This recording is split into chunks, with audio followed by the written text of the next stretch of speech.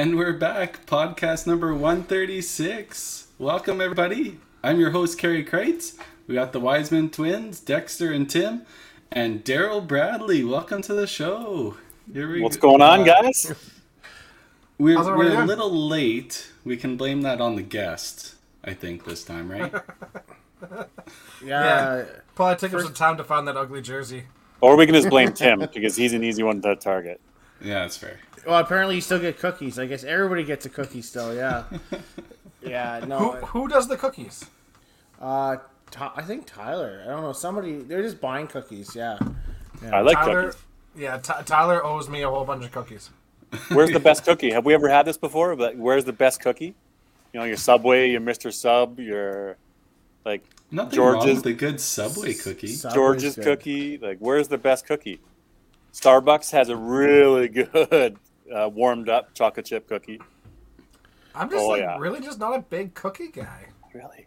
Really? You look like a cookie monster. I know, but I'm not. Chips, eh? It's definitely I love Sesame cookies. Oh, man. Street. Yeah. What the Yeah. heck? How's that? Cookie good old- monster. Yeah. Tim Hortons has like some good cookies. You know, They come up with special ones too. I really only have cookies if I just buy them from the store, from Safeway or Yeah. Subway. Like those are Peanut butter. my A two good peanut yeah. butter cookie too. They're from Sobeys. They're solid. Yeah. Rhonda's got it right. Oh man! Anybody wants to somebody to taste test their cookies? I'll try them. Hey, what about you? Must know magic cookies then, those magic ones. Yeah, I get careful with those because you don't know how much is in them. Right? So people Yeah. always say, have this, and you're like, whoa, how much? So you got to be careful with those ones. But the real ones are good to go. Yeah. Yeah. Pirate cookies. So? Sorry, I'm getting it. No, you're good. You're good. I'm very excited about the special cookies over there. You're No, still at no, work. not You the- must no, be no. missing supper or something. I'm definitely missing a supper. Yeah, I've just been going. I missed you guys. It's been a month. Hey, what's Yeah. going Yeah. on? I don't know. Where you been? Tell the people where you been. I just went and had. You know what? Wednesday night's now golf night. So men's league is Wednesday nights instead of previously it was always Monday nights. So we got in and out for the summer and take a couple of weeks on and off. But it's all good. You guys have handled it just fine with the recap and the guests and everything. So you're not too missed. I'm sure you've been handling just fine. Some days it's wouldn't- more of a scramble than others, but Yeah. Yeah. I wouldn't, All of a I sudden wouldn't go we as far have- as not missed, but Yeah. All of a sudden we have Taylor, Michelle, and John Moans on, and we're like, Yeah, holy yeah. cow, things Yeah, have this gone is really sideways. Yeah. Hey, well, I mean, and then we have Nick now. I mean, that's our guest this Yeah. weekend. We're in the summer months here, guys, eh? I first heard about Nick coming on podcast at like 3 a.m. in the morning when I was Indian leg wrestling Carrie on the floor, and then Carrie's like, hey, by the way, we're bringing on Nick on a podcast. bringing Nick in. Yeah. Great time to tell me. Got the win. That's all I know. Yeah, you absolutely did. You absolutely did. So let's talk about the 5-Pin Bruniverse. How's the sales been going? Are we looking at bringing in new flavors? Maybe bringing in a new beer soon. I know Alley Cat. Haven't heard anything from them lately. If we've sold right out or anything like that. Have you guys heard anything? Not really, no. When we talked to her a little while ago, a couple weeks ago, before we left at least when I left to Newfoundland, they still have half a batch left, I believe. So something like that. So we'll try to push that, and I think a new flavor might not hurt. So Yeah. So for all our listeners, what kind of flavors do you want? You want just a regular beer, a pale ale, or do you want like a pomegranate flavor or orange flavor, or where are we going with this? Yeah. What can we even do? And when we do that, we have to change the name too. A cider. Ciders. Yeah. Everybody loves a good cider. Yeah. Yeah. That's not a bad idea at all. I don't mind. I was really expecting this conversation to take off. I don't know. I had a Strongbow the other day. I'm not having too many beers these days, right? So I had a Strongbow. I was like, that's okay. It's okay. Yeah, any longer a soda drink? Yeah, we'd have to change companies to try to do that. So Yeah. we'll stick with beer at the moment, but we were also talking about maybe getting like a distillery, which would be awesome. Mm-hmm. Oh, yeah. Maybe there's Have yeah, some there's a couple of them. connections at a distillery, so you never know. Like a 5-pin Universe Rye would be awesome.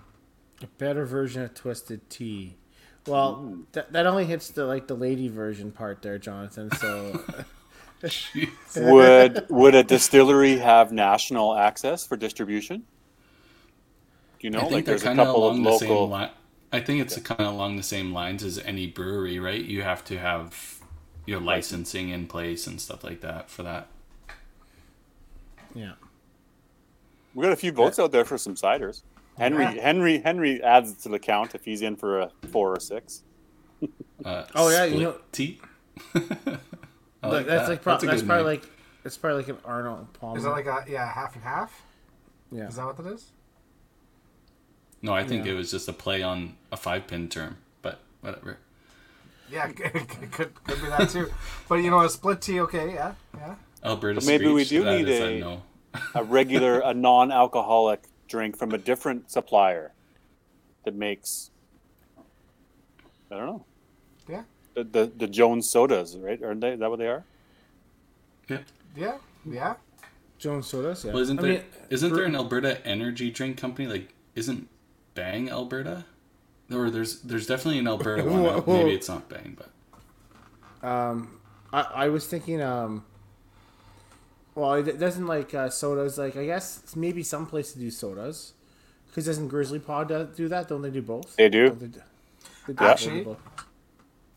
I think Alley Cat did. They just came out with their sodas. well, there we already got an Alley name. Cat See? just came out Look with at this sodas. brainstorm session. This is just wonderful, Carrie. Great topic. People tuned in for this. It's how our company works. Yeah. They did. They absolutely came out with sodas. Like, well, I mean, alcoholic sodas, but yeah, spritzers. Spritzers. Yeah. Yeah. See, it's all doable. Just got to find the right people. That's There we right. go. So, Carrie, I know you have a pen and paper there, and you're jotting notes down there. You bet. So yeah. So Can't you see? yeah. Absolutely. But if we're talking about beer, I mean, we're not talking about like anything else right now. But if we had a different beer, all I see is lager out there. I don't see anything else. There's all we talk about everything else. But it'd be great to have two different things, I guess, right? So, but if we had a beer option, what would it be? A nice light lager. A nice, easy drinking Bud Light. You know what I mean? Like Coors Light, Bud Light. Easy, Just a easy nice drinking. light beer. Yeah. Maybe Calgary will drink it then, because they hate good beer. So. Yeah. Calgary's the only ones that really have an issue. I mean, but you're saying the Toppler people, right? Is that what we're talking about? The Toppler people? I just know of some Calgary people that do not like it. let's just throw them under the bus. Oh, yeah. We've heard big comments about it. So, yeah. Yeah, but I mean, they're the ones Big probably black drinking hole. Lucky. Yeah, it's why don't we just get Lucky Lager and just put 5P Brewniverse on it? There you go. They'll probably love that. There we go. There you go. Yeah, do it. Just AGD and slap our logo on it. beer. Yeah, Or what? I'm. They just don't know what good beer is. They just drink the crappy kind, right? So. So, like, people that are coming out for Masters Nationals, obviously there will be 5-pin Brewniverse available to purchase at some liquor stores, or I think some bowling alleys in Edmonton are still carrying it, and maybe you'll get a hookup when you're there. We can find somebody that'll bring it down to you. Yeah. Yeah, I know we have some be Strode afraid. Bowl still, so. Yeah. I would love to get an IPA. I just don't know how many we'd sell. But I would love to have an IPA. Do you know what's I think crazy that's now? why you got to go to the mass market, right? What's the majority going to want? Unfortunately. Do you know what the crazy part is? Like, everybody's now on the craft beer bandwagon. So like having like an easy drinking beer. That's not necessarily what people are looking for anymore, right? Man, it's I getting don't know. harder to serve beer at a bowling alley too, because everyone comes up and they're like, "Hey, what do you have that's like hoppy?" And like, we're a bowling alley, and you have to know what kind of beers are each, and like, it's crazy. I remember the days where it's like, here's a Canadian and here's a kokanee, and that's basically what people drank. And now they're all like, "What's hoppy? I like an IPA, but not too bitter." And what's the IBUs on this? And you got to be like well versed in beer at a bowling alley. It's dumb. Well, when you have Fishbone on tap, you better know what it is, Oh, for sure, for sure. But yeah, because that one will knock you off your feet if you're not ready for it. yeah, that's true. That's true. So any other quick topics before we bring in our guest, or we're good to go? Oh, Avs suck. Go Lightning. I have to say that. I'm a Lightning fan this week. You're a And Bulls basketball. Three-peat. Yeah. Oh, and go Golden State. Yeah. Ah, frig. What sport is that? Go Jays. How about golf Yeah, and exactly. the PGA Tour Oh, and, yeah. and the Live Tour? Okay. What would you do? What would you guys do? Look, it depends. It depends on where I am in my career. Right now, Exactly. oh, I'd be all over the Live Tour. Yeah, So if exactly. I know. If I'm a trash golfer, Daryl would be the You first know? one signed. Yeah, big numbers. absolutely. If I'm not good enough to compete on the PGA and make money there, then yeah, I'd go to Live. So You know- let's see. The five of us, who would be staying? So there's me, Carrie, Dex, Tim, and Adam. Who's staying? Who's going? Adam's Again, a sellout for sure. it depends. Adam's staying. Adam's Yeah, not going. Adam's a sellout for sure. Look, if Adam's already in the Hall of Fame. He's Phil Mickelson. He's moving on. I'm if I Chase have a Koepka. whole bunch of PGA wins, if I have a couple major wins, a whole bunch of PGA wins, I'm staying PGA. If I don't have that, then I'm gone. So it really depends. Compare your bowling. Let's use your bowling career as of to date. Are you jumping to the new highly paid tour? Or are you sticking to your guns and sticking on the WCBT? So who do you see yourself as in comparison to as on the tour? Are you a Jordan Spieth or are you a So- Sergio Garcia? Dexter's a Kevin Na for sure. So Whoa. He's out. it depends. I guess it depends on what that pay jump is, honestly. Because like Well, okay, let's do the direct comparison. So Rory McIlroy won like 1.3 million for winning the Canadian, right? Yeah. And Charles Schwartzel won 4.75 million dollars. So that's like a four-time jump. So on the WCBT, you win $10,000 to win a tour event, or you win 40 grand going somewhere else, and you get paid to go there. My biggest question is, I know like they're talking about like people like Victor Hovland moving over right after the U.S. Open. A couple of them more moving over. They said there's no cuts, and does everybody get paid, right? So what is the cap? Like, what is their roster going to be, right? I don't know. Like, what's their number for each event? They don't have one right now, because right now they're trying to build their brand, right? So they're just paying out. You know what? I'm indifferent. What I'm more upset about is the PGA coming out with their stance. Let them play both. Like, let them play both for all I care, right? There's only eight events a year. Let these guys do their little exhibition, whatever, and let them play the PGA.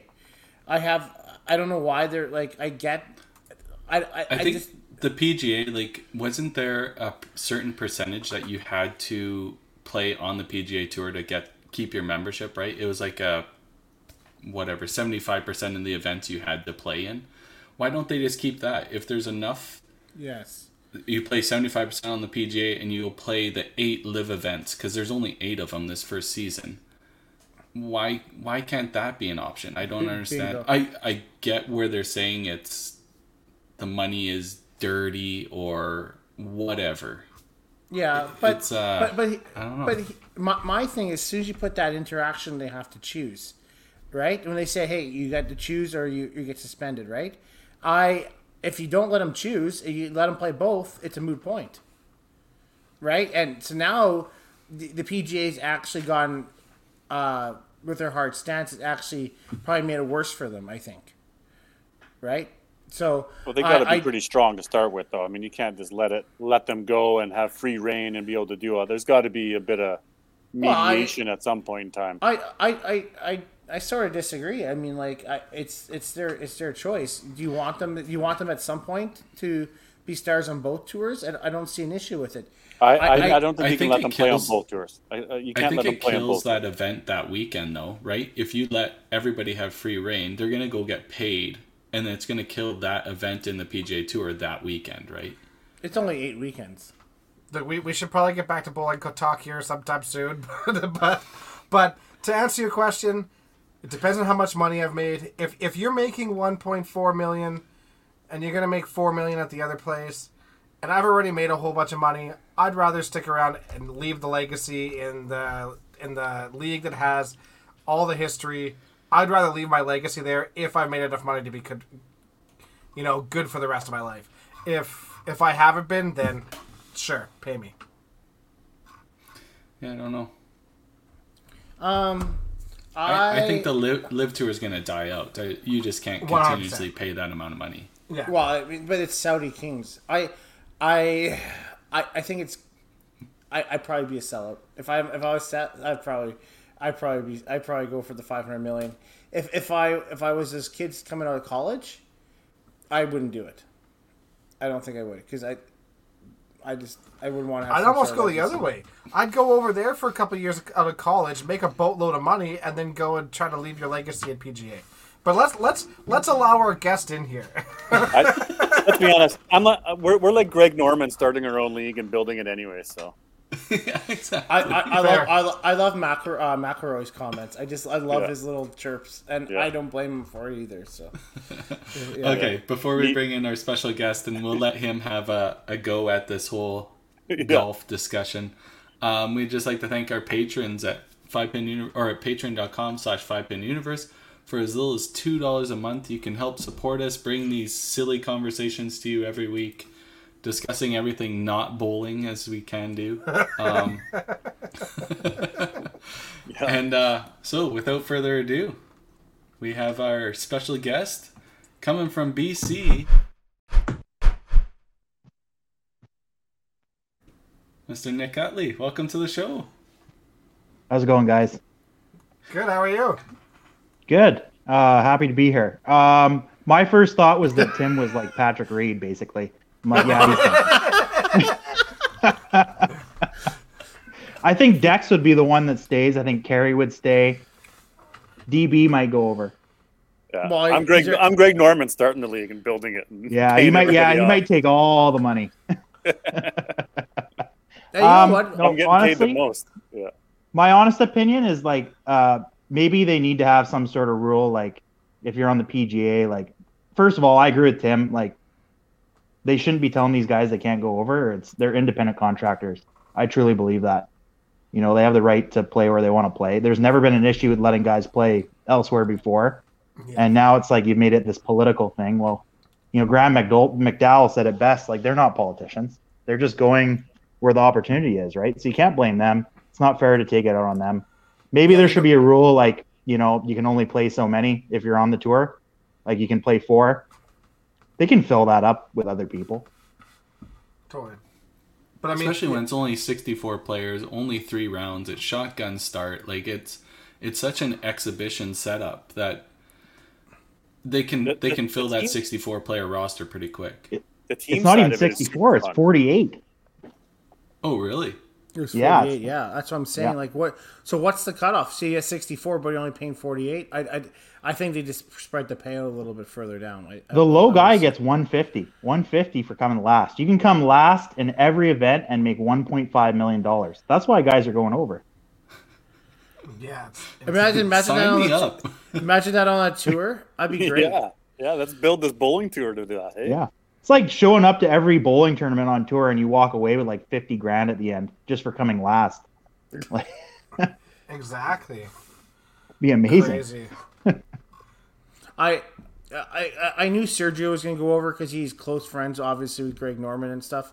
But those guys, I mean, Sergio still has a little bit left in him. But you're going to have McDowell. You have all those ones that are kind of on their peaks, right? Phil can somewhat compete on the PGA. but he's dominating the seniors, so he's kind of in that middle ground too, right? So I can see him going over there. And Phil has a gambling debt, so he needs some big money right now to pay off his debt. So, but anyways, I think we should talk a little bit about bowling, right? So that was probably the most interesting conversation we've had in like 100 episodes. So let's be fair here. Yeah. You know. Yeah. Sorry. Ever since Daryl came on. No. Wow. That's a cookie. You get a cookie. You get a cookie. You all get cookies. Yeah. What's your favorite cookie, Mick? Peanut butter cookie all the way. Good call. Also for the beer, honey lager is my thought. That actually, not a bad idea. Not a bad idea. I mean, yeah, I think a fair You amount of thought people would Calgary drink it. hated our beer. Just wait. Yeah. I think a cider would be so good, though. I think a cider would be great. Yeah, I was with DB on that, and then he suggested non-alcoholic drink, and I was like, nah, I'm out. Yeah. I think we need to. We see videos of you liking your liquor, so. No, the 7-second video. Like, I have so many questions about that 7-second video. Yeah, I was hoping that didn't exist, and I was really disappointed to find out it did. Well, it's not showing up on this podcast. I'll tell But you know what? Yeah, It's that's not- good. it's not that Really, it thank doesn't you. I exist. appreciate that. It's like a 6-part series. It's a docu-series on Netflix. There was a lot of I it. think it actually done your favor that about the third second of the video, you see Marcello with his shirt off. So I mean, it automatically deflected what you were doing. Thank God they didn't show Marcus. On Like, Marcello. I mean, I think he had a shock too. Wow. Yeah. Oh, Wow. man. Sunday nights after a cash tourney, hey? Yeah. Holy, it was a wild evening. Let's that's see. for Let's sure. see if Nick wants to share a story of his bowling career. Maybe just do a quick bio or give us some start of where did Nick start 5-pin bowling for you, buddy? My through parents bowled a rec league. I would come in with my mom and just throw a couple games or whatever, and then, I'd bowl between my legs. I bowled between my legs till I was like 8, and my mom said, if you learn how to bowl with one hand, we'll put you in a league, and that was that. I joined and I kind of picked it up pretty quick, and within a year I was like making YBC stuff, and I just kind of got hooked, and then I would play like 4 times a week, and that was that.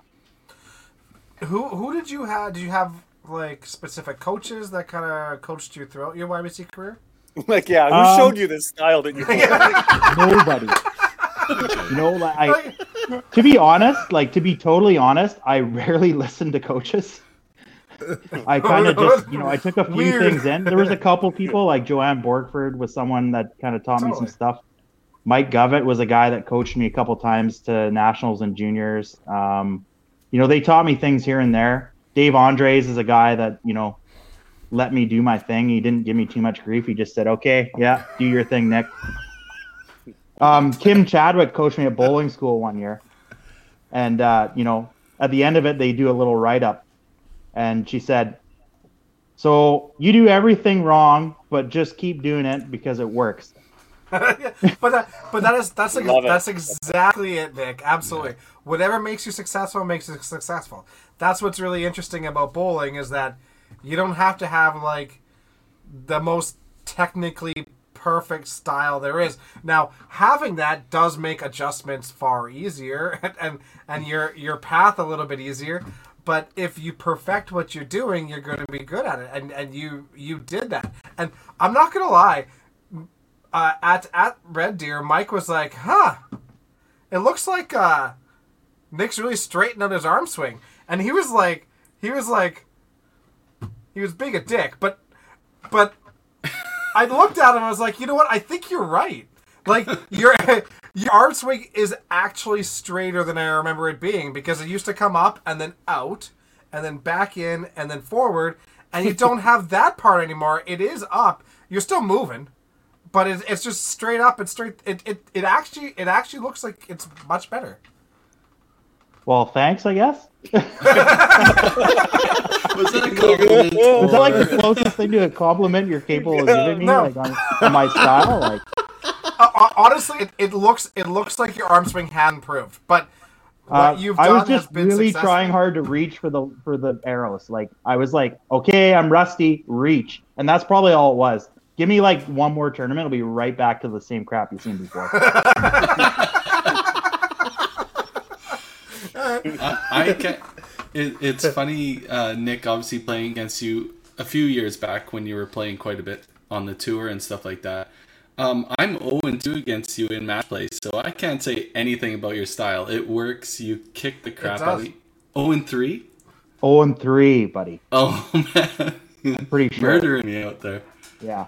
Well, maybe it was just Calgary or something, I think. But definitely, yeah. We've had you've all, when I've played you, it's been you seem to plow against me. I don't know. Like, that's what I remember. Regina in the semifinals. You got me. Yeah, it was like B final or something. Yeah. Yeah. Yeah. I think we played at TPC once, and then maybe Autumn Open.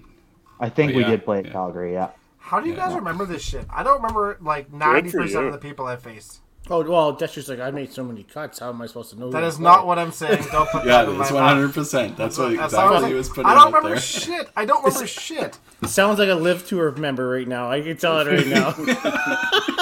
Yeah, I'd get the invite. You probably wouldn't. I don't know. Your name's Kevin Naw right now, so I get it. I don't. Nick, have we ever faced each other? We have in Red Deer in the bracket. We had like the group of death one year. I think me and I think Tim was in that group too. I think it was like me, you, Right. Tim, Kevin Holdsworth, Mike Lecoussier. I forget who else, but definitely Was that those the year Kevin 4 won? or 5. Might have been. I don't remember. That was a while ago. I think that was like 20. That would have been no, that was like 10 years ago at least. I don't remember what year. Okay, yeah, fair. And Nick, we did bowl against each other in 2000 Junior Boys Nationals. Duh. Back in Yeah. Victoria Lanes, yeah. That was what? Junior- Where was Junior that? Boys YBC? Yeah, nice. Yeah. Did we bowl each other? Yeah. We're Okay. we were in Victoria Was that Lanes. Manitoba? No, that was in Southern Ontario, Kitchener, Waterloo. In Okay, 2000? yeah. That's you're right. We were the bottom of the pile on that one, I think. Yeah. Just, yeah. But hey, I went 3 years in a row. I went to national every year as a junior. I just didn't make it very much as a senior. Fair. Did you always play out of Scottsdale? For YBC, yeah. And then, I bowled like locally, like I bowled at like Cloverdale Lanes and the Dell. I've always bowled that a lot too. Now I bowl at Dell. The YBC program Scottsdale's got new Scottsdale owners was and stuff. fantastic. Scottsdale's pinfall's a lot tougher these days. I've heard that. Yeah, I've heard that. Yeah, But yeah, the YBC program back in the day in Scottsdale was phenomenal. There were amazing. you guys were pumping out people going to nationals all the time. It was great. Full house, 24 lanes. Yeah, It was a great. When I was in YBC, that league was amazing. yeah. Absolutely. Refresh my memory, Nick. Is Cloverdale still open? No, it shut down. Unfortunately, I think during COVID, it shut down, and I'm not sure if it was because of COVID, but yeah, they're no longer around. Unfortunately, it's too bad. Really unfortunate because they won the lottery and bought the place, right? And then pumped in a lot Yeah. of money into it to renovate it and make it nice. And Yeah, Sold it. yeah, it's too yeah. I'm not What's, sure the reasoning. but- What's left in the region now for that area? Not much. It's just Scottsdale and Liddell in our zone.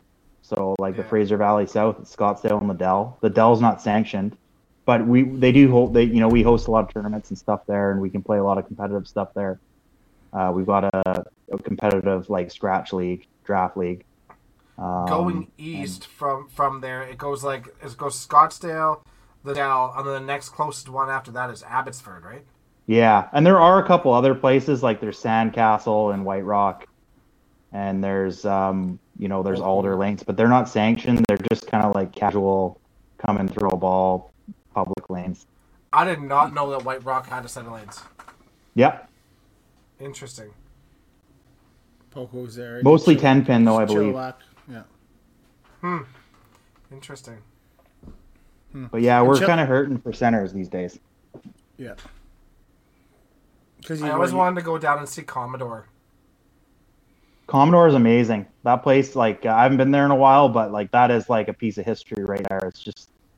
It's like walking into a bowling alley that's like an antique. You know, like Yeah, you just yeah. walk in. It's like it's right downtown. Like it's so much history there. They used to have some of the best leagues in the country there. So it's pretty cool. It's super neat. It's just like walking into, it's like a time warp. It's really, really neat. And I'm gonna see if I can find some pictures in here. But Yeah, What's, they held Masters there. I remember that. Who did you bowl with when you were YBCs, or some of the guys you said you went to a lot of nationals for junior? Was that mostly as teams or singles, or and any of these people still bowling today, Nick? Yeah, like guys that I bowled YBC at Scottsdale, people like Aaron Pennington, Matt Phillip. You probably haven't heard of him until recently, but Matt Phillip was bowling in our YBC. There's a few others like Chelsea Ely Norris's. would bowl in our league for the ladies' side. People like Sarah Simcu, Cassidy Buckman, they came up a little behind me, but like we've produced a lot of pretty good bowlers out of Scottsdale. Nice. Yeah. You guys had you had Norris's out of there too, right? Andrew Norris, yeah, he bowled out of there.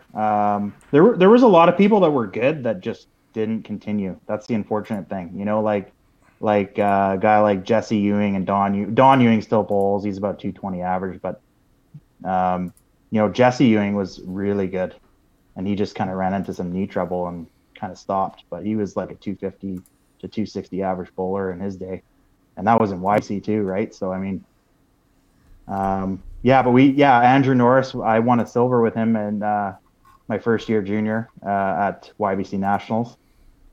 That was a pretty good team. We ran into some juggernaut Manitoba team, and I think they went like 19-1 or something like that. They lost like once or twice. What center is this? The Commodore? yeah, I'm trying to blow it up, but it's not. You could Is it download still, the picture and upload it. That's exactly what I'm doing. Is it still in action, Commodore? It is. It is, yeah. I believe so, So- yeah. Yeah. Where the is it? Commodore- Downtown, you were saying, right? Downtown. Right downtown. It's like right across from the mall.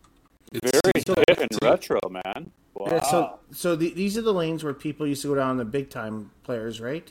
Back Yeah. in the day, like you had the Norm Shandises down there, you had the cigars Wayne and, Blacks and all those guys. down Better, there. people like that. Yeah. Yeah, so these come Yeah. down here for the big events down here. Yeah. Fun. It's beautiful. Like, Yeah, it looks awesome.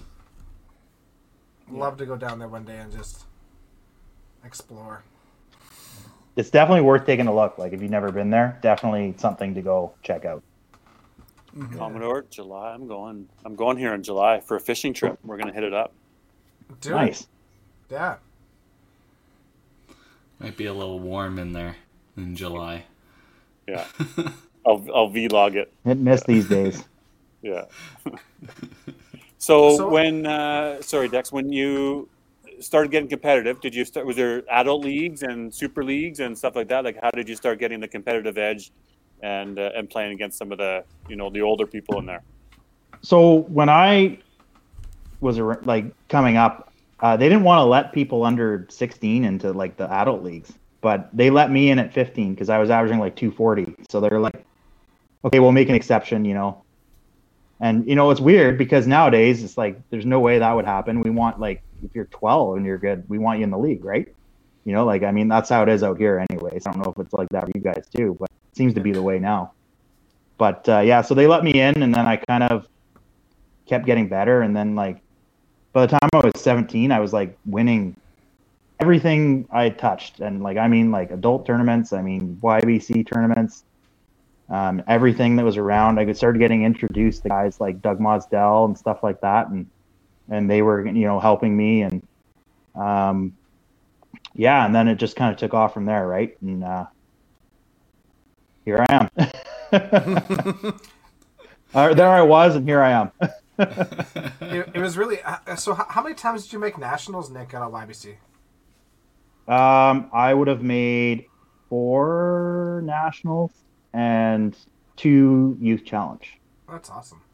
Now, it's funny, and this is really starting to date ourselves here too. But when we were in YBC, it was before Facebook and things like that were a thing at all. All we basically had was like MSN Messenger and like website forums. And I remember that there was a 5-pin bowling forum that was started, and we used to chat all the time in there. And you would go in there and you would talk about the bowlers around the country, and you would keep track of what people were doing around the country. And like you were super in tune with the competitive side of like the youth bowling side of it anyways around the country. And I wonder if that really like impacted you in getting better as well, because you knew what the other people were doing and how good they were, and like whether that actually helped you at a time where we didn't have things super accessible, you know, for stats and knowing people back then, you know? Yeah, I forgot about those forums. I was the guy, you know, if I made something, I want to know who I'm against, what they bowled to get there. And then I would like, well, let's see, where do I think I stand in this list of people? Like, who's going to be my toughest competitor? What do I got to do to beat them? Yeah, I've always been pretty analytical. I always want to know where I stand. I always want to know what I'm up against. So yeah, I mean that could very well be. I never really thought of that. It's funny you point that out. Wasn't it like Canadian messageboards.ca or something like that? And I remember Skinny D. Yeah, but it's Canadian message boards or something like that. And I remember a guy coming into all of the 5-pin groups and started saying Facebook.com. And I feel like it's Jeff Young is the name in my mind. And we're like, who is Jeff Young? Who is this guy posting about Facebook? And it went in this moment of like all these forum groups and all these ranking reports and everything that we're come to know and love about, you know, groups that he started posting, and then it all just went by the wayside. I remember the sponsor dollars and money went into this website and this board, but then it just kind of went beside because Facebook came and took over. Is that what it was? Jim Head, Canadian5pin.com. But there was message boards. It was message boards, and there was like, yeah, it was good, man. Yeah, it was a great way to like we could actually connect with people around the country before that was a thing. It was awesome. It was really good. I totally forgot about it, but it's really fun to reminisce about it a little. Yeah. I don't know why. I think me and Matt McKillop bantered back and forth quite a bit. Well, that guy bantered with everybody he could banter with, and still does. So, whatever. Yeah. No, that's neat. So then you got into the adults. How has the adult career been going? What are your accolades? You've been to nationals a few times for the Open? I've been to both. I've been to the Open 3 times and Masters twice. I've actually probably made it about half the times I've tried out. I haven't tried out as much as I probably should have. But no, I made Masters like I think the first time. That was the first event in Hamilton. I think it was like 2009.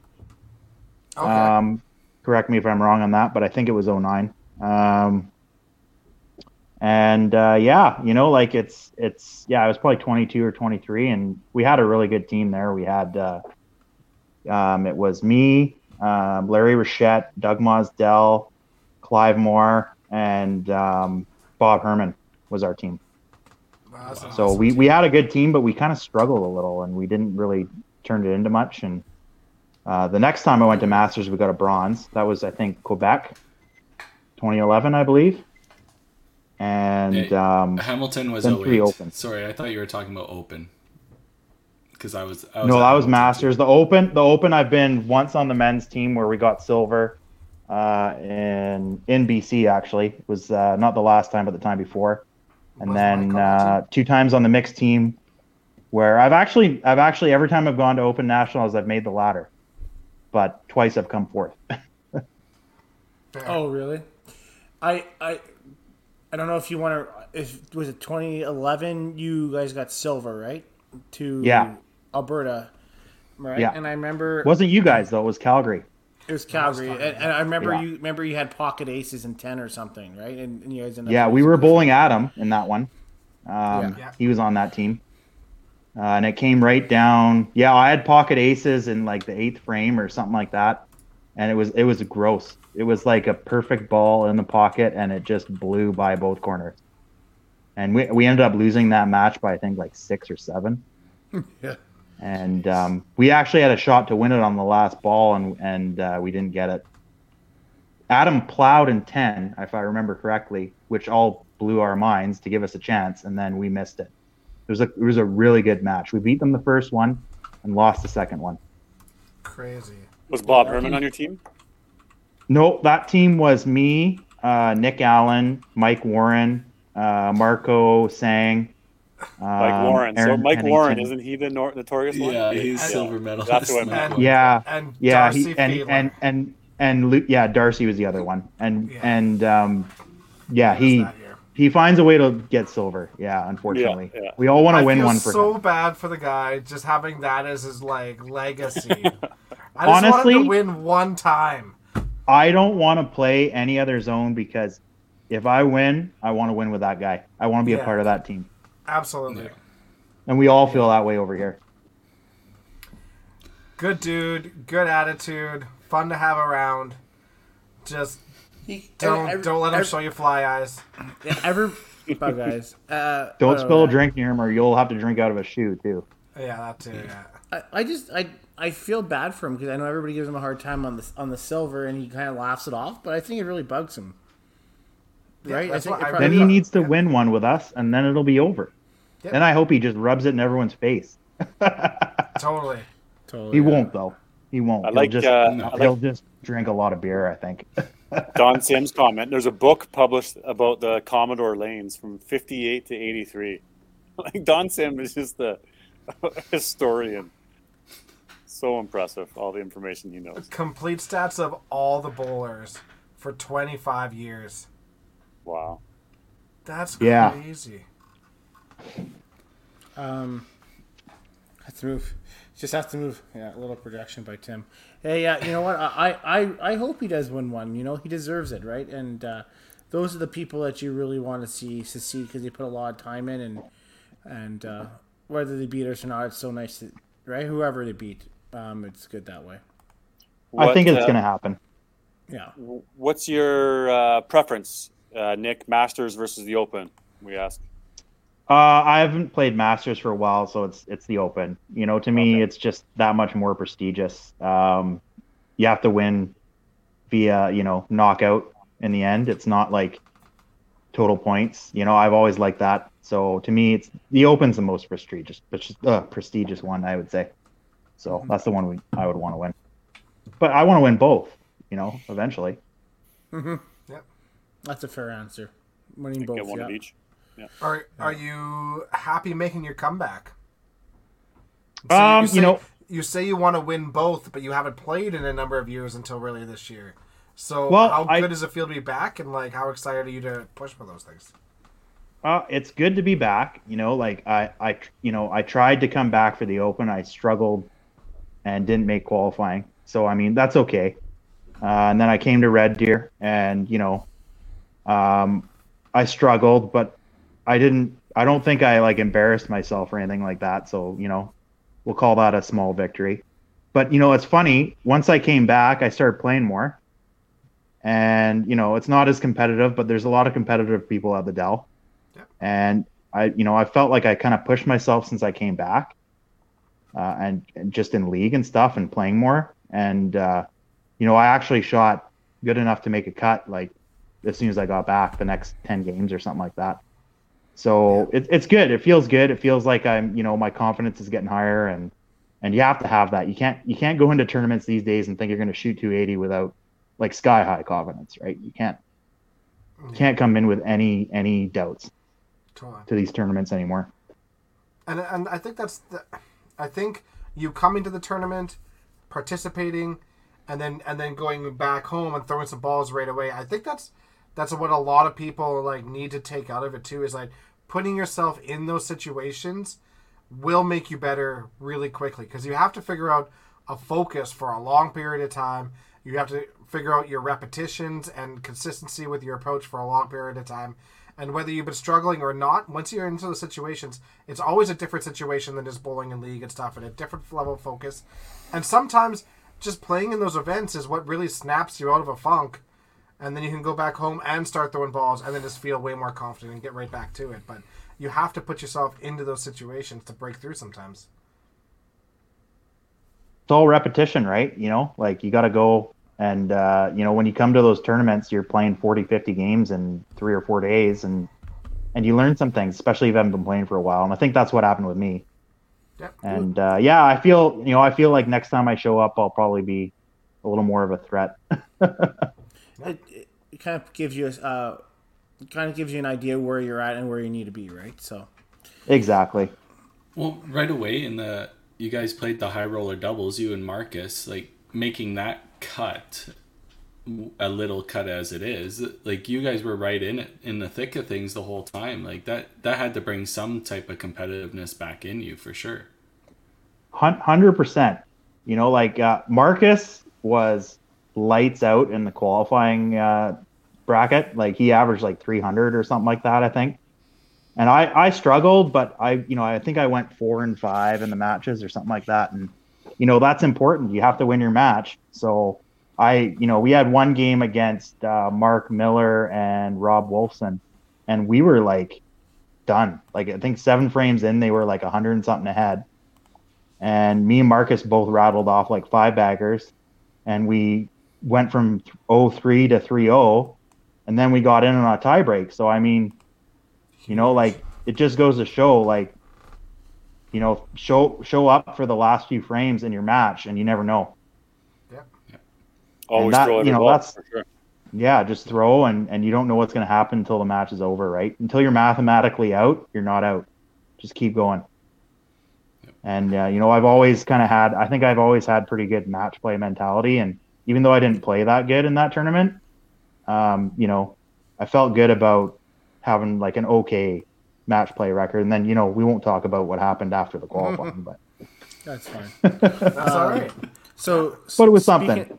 Speaking of the cash tournaments, I mean, we talk about you coming back in a Red Deer, but you had a runner-up in 2012 to Jordan Shoes. You're tied runner-up at TPC with when Bruce ran on both sides, right? So, yeah, you've had the success in the past. You just have to get back to it, right? So, you have the right mindset to get back there, right? So, what was it like in those 2 tournaments, Nick? Obviously getting really close to the very end, and obviously losing to Jordan, and then you see a guy like Bruce Mortar that's running both sides and you know, making history here.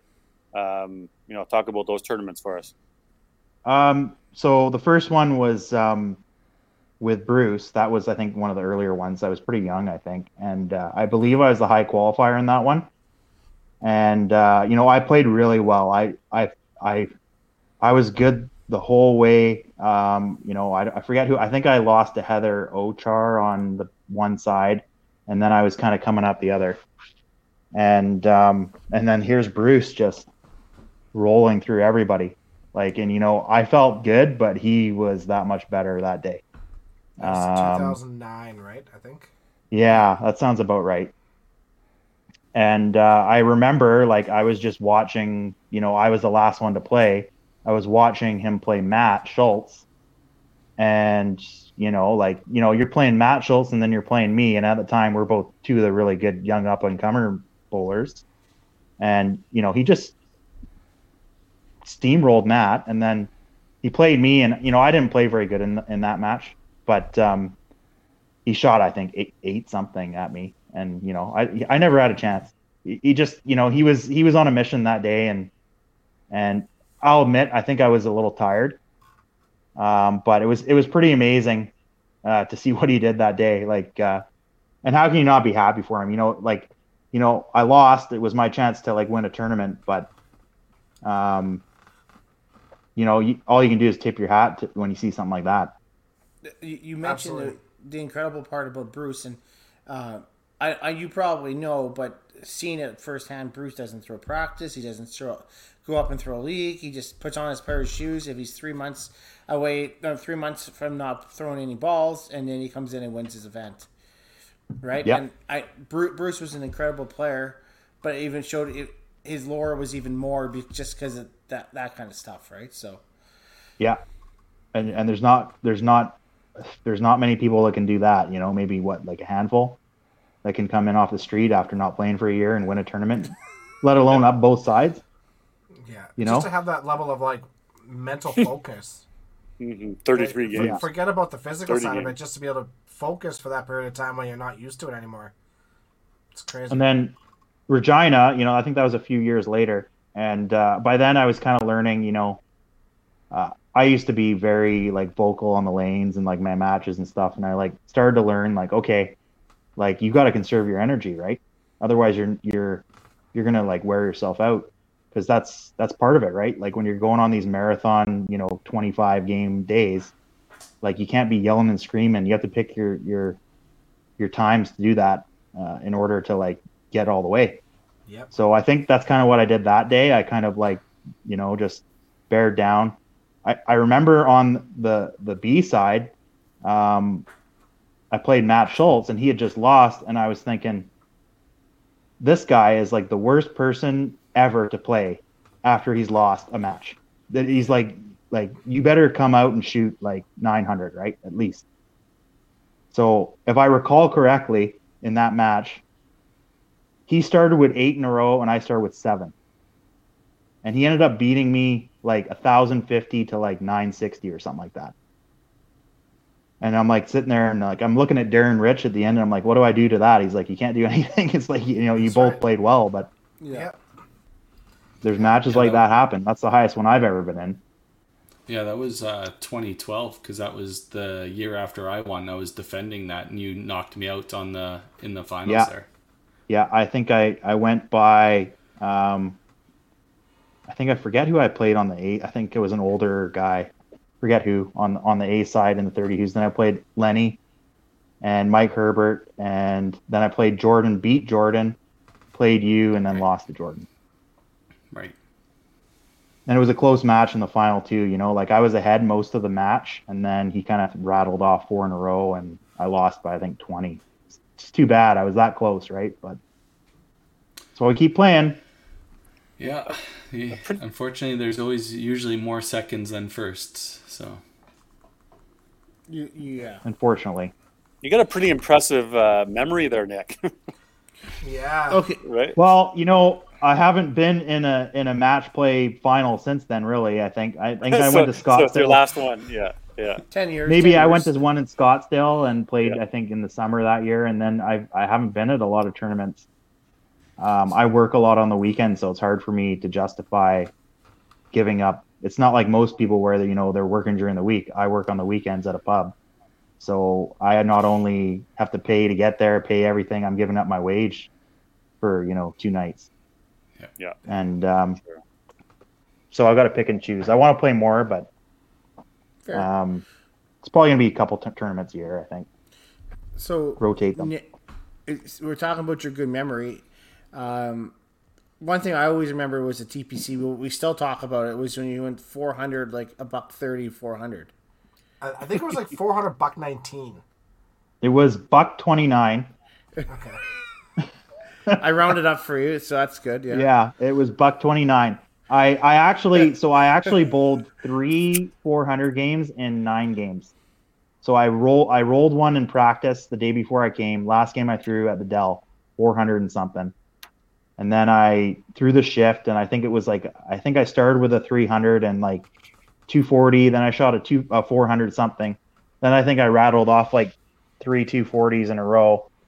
And then I shot the $1.29, and I think I was losing my mind, to be honest. No. I you remember wouldn't be Lynn losing your Howell mind. being behind me, like going, like Lynn, how Lynn is, and he's like running around, like kind of just like pointing out everything that's interesting that's going on, and he's like, "Oh, what a terrible game! Like Nick's gonna fall out, right?" And I'm thinking, "Oh, Just great. rubbing it in. Here's Lynn Howell. Like I don't want to. This doesn't look good, right?" And then so I remember I was just pissed, and I plowed a bunch, and I think my first ball in the next game was a plow as well. So, and then I go like 10 in a row. And then all of a sudden Lynn's back there and he's like, "Well, I've never seen 2 400s in a shift like that before."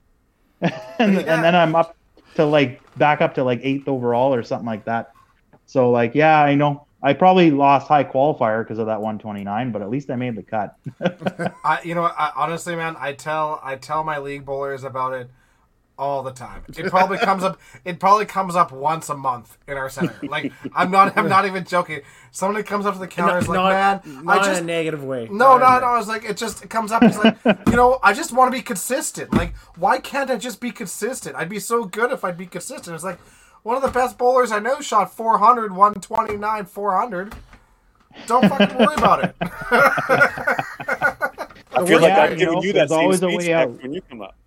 yeah. It happens. It's just funny. So the worst part I find is that it's only a 930 quad. Like, whoop-de-doo, right? I mean, I think they that's weren't the all hard together part. though. They were in I the thought same they were. shift, but it wasn't I thought they were like 3 400, consecutive. 129. No, it was the third game in the shift was a 400, and then the seventh game was a $129, and then it was a 400 again. Yeah. So Okay. they weren't all. It wasn't 400, $129, 400. I'm gonna tell the story that way though. That's fine. I'll give you permission for that. Sounds better, anyways, doesn't it? It does. So I guess the question out there for everybody out there: what was your mental game to come back from the buck 29? I think I just got really angry and just started throwing the ball as hard as I could down the lane.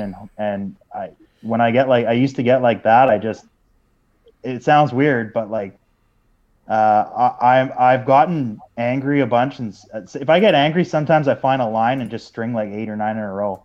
One year at Open Trials, I was like out of it and I got really pissed off and I strung like 8 strikes in a row, just doing that thing, just basically doing everything you're not supposed to do, gunning the line like full force and just like letting it rip. And, like I think I put so much on the ball, like if I hit any part of the side when I was like that, the pins just blew apart. And I ended up coming from nowhere, from like 150 points down to sneak onto the mixed team. That's And awesome. I know Aaron Pennington, he was annoyed because I took his spot. Oh, that sucks when you're supposed to need your roommate. Yeah. Yeah, I know. But it's memories. But you know like what? that He made and it this it's- year, so Fair. which was impressive, by the way. He came like off the street, hadn't played at all, and made a team. So I mean, that was pretty impressive. Yeah. So But I remember things like that because, whenever you are down and out, you can be, hey, like, I was down and out at this point and I shot a 9-bagger to come back and make the team. It just reaffirms that you just play to the end, find something, and Yeah. you can make that comeback. Did it in Calgary once too. Mhm. I remember 8 in a row at the end, and I think it was like Matt Eisenhower and someone else, and they're all like, "Oh, we're tied. It's a roll off. And then I'm like, "Oh, what's the score?" And it was like 1 pin lower than mine total, and I'm like, "No, I've got 1 higher than that." They're like, "What?" But yeah, it's just like, yeah, you never know. You never suspect that guy to come out of nowhere and shoot like 8 in a row right at the end to sneak in, but it happens. But I feel like you are kind of the guy that does that, though, right, Nick? You probably had some Used big to last be. games. Hopefully, I can do it again qualifiers, someday. right? I'd rather just get in there without having to shoot an 8-bagger at the end. True. It sure feels good when you do it, though. Another guy that was like I remember that was like that. I remember like back in the day in Saskatoon, I went up to Kevin Holdsworth. I think it was the year after he won, and I'm like, "Oh, you're kind of struggling this shift, Kevin." And he's like, "Yeah, I'm like, "Are you gonna bowl again?" Because I think he was like 200 pins off making it, right? And he's like, "No, I'm just gonna shoot a 400, I think." And then he did. He just went out there and shot like 10 in a row, and boom, he's in by like 20 sticks. Yeah, I'm like, okay, I'm buying you a drink for that one. That's a very Kevin thing to say and do. Yeah. Absolutely. Yeah. Yeah. I do want to touch base on, obviously the Scottsdale Classic for all of us here was near and dear to our hearts. We really enjoyed it over the years. I guess maybe we can touch base on a couple things that we did enjoy out there. You did a Peterson points system. Remember, you guys did Peterson points? Side pot. Did we? So, Yeah, you guys did a Peterson point side pot. yeah. Okay. I don't recall it. Yeah. So it was like, what was it? Like everyone signs up, and then like whoever the highest was gets some points, and then next and every game. Yeah, I think Ian McRitchie won that or something, didn't he? No, I don't know. I remember winning it a couple of years. All I remember is I didn't know what the hell it was. I gave you guys $10, and at the end of it, you guys would give me like 150. Yeah, it was like I think we called it the consistency pot or something like that, because it was like whoever got the most, whoever's the highest. Yeah, it was whoever got the most points, whoever the highest. And we did it for all the shifts, right? Yeah, that's pretty hard to keep track of, but yeah, it was kind of cool and different. I'm always, when I try to like run stuff or like come up with stuff, I like having like new and interesting ideas that haven't been seen before. Totally. So That Vancouver That does tournament, sound like something tournament was I fun, right? I remember I would come and we rented a car a couple times. Mustang, stayed at the uncle, and yeah, we did. Yeah, We'd have like it a was a fun barbecue tournament. at my parents' place. Yeah, like that's right. I remember that. Yeah, the I barbecue don't know how was they little- put up with that every year, Oh my god! but Or they your did. entire We'd have a poker neighborhood. tournament. I destroyed John Moan's shoulder on that street. Remember when he played 100-cup beer pong? Like, there's a lot of memories at your parents' place. Those poker tournaments Yeah. were wild. Yeah, it was fun. Yeah. Yeah. No, we had a good thing going for a bit there. We even were up to, I think, 120 entries one year. shopping It was cart good. races. The shopping cart. Oh, That, the shopping cart. with Sean John. That's probably the Sean most John, epic yeah. thing. Yeah. Bad idea, guys. Bad For idea. two guys. beer. Bad idea, guys. Bang. That's all Bang it took right back into then. the. I just Yeah. saw Yeah. Sean John a couple weeks ago. He popped into the bowling alley. It was awesome. Yeah, it's Greg. I've not mentioned seen it, that yeah. guy for a long time. Yeah, Johnny was in on that too. I was like, oh boy, this is a bad Yeah. idea. Yeah, I Bad remember. idea. Sean Jack John, you Baker okay? losing, what was it, seven flips in a row or something like that. You won't lose the next one, Jack. Lose. It was like 9 rounds or something like that for each time. His bill was just off the charts. Yeah, we had a good time. It was a great event for us younger ones back in the day. That's how we got all. It was a young event, right? Everybody got along. Everybody did their thing, and the camaraderie was really good. But I don't know. Maybe this is the right time if you want to talk about what you kind of have got in the works here. Yeah, so we want to announce that we are going to bring a tournament back on Labor Day weekend, and it's going to be this year, and it's called the Triple Crown Memorial, and that's in memorial of 3 people we lost over COVID: Larry Johnson, Larry Rochette, and Doug Mosdell. And we feel it's kind of like the right time, with COVID ending, kind of the restrictions, to like have something like this and try to honor those guys and see if we can come up with a tournament that locally can be good. And then if it's good locally, we'll see where it goes, right? But for now, we want to see what we can do. That's going to be a $200 entry. I think I gave you guys the poster and stuff. Yeah, we're going to have a high roller event. So if anyone wants to come from out of town, there's going to be a $500 high roller event. Yeah, so 500. We got 24 spots. We're gonna have 2 shifts. It's gonna be kind of like Red Deer group style. So we're gonna draw 4 groups of 6, and everyone will play each other once. And if you win your match, it's a bonus 50. And then the top 2 in each group will come through and play a final 8, and they'll all get paid out. And we're going to actually reserve until August 1st. We're going to reserve 16 of those spots for anyone who wants to come from out of town. So if you do want to come from out of town for our tournament, there's lots of high roller spots available to you. We're only going to make 8 available to locals. And then after August 1st, it's first come, first serve, whoever pays, if we got spots open. We're going to run a doubles event on Friday. And then we got the 3 shifts, and each shift's named after, Larry Rochette, Larry Johnson, and Doug Mosdell. So we're gonna have someone talk about each of those guys before each shift. And we really hope that we can make a good tournament here. That's awesome. I'm glad that you guys are doing something, and obviously in honor of these guys, it's super special. So good on you. Obviously, hope the support of your local, like you said, Nick, it's really generated a really solid local tournament. Get the people out there coming in all across BC, right? Yep. And if you obviously get some Alberta and some of the Western players, it's got the great foundation makings of a solid tournament. So good on you for putting an effort together and trying to get a tournament going again.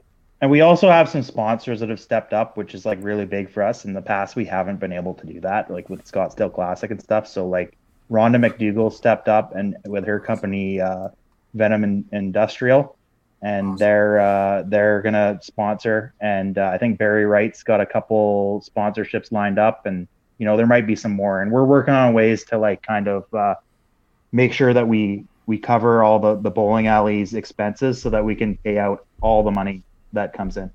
Mm-hmm. Do you obviously you're going to work to get the word out amongst your peers and the local players down there, the island players up into absolutely yeah, we've already kind of like locally put a town hall together, and we had a little mini tournament, and anyone who wanted to have some input, like they were allowed to come down and put their input, and we had a little chat group with all the locals, and we said this is our chance to like put something together and turn out and show the rest of Canada that we want to have something like this. And I think it's different this time around, especially there's more appetite after COVID. People want to play, and I think we got a good chance to see a good tournament here.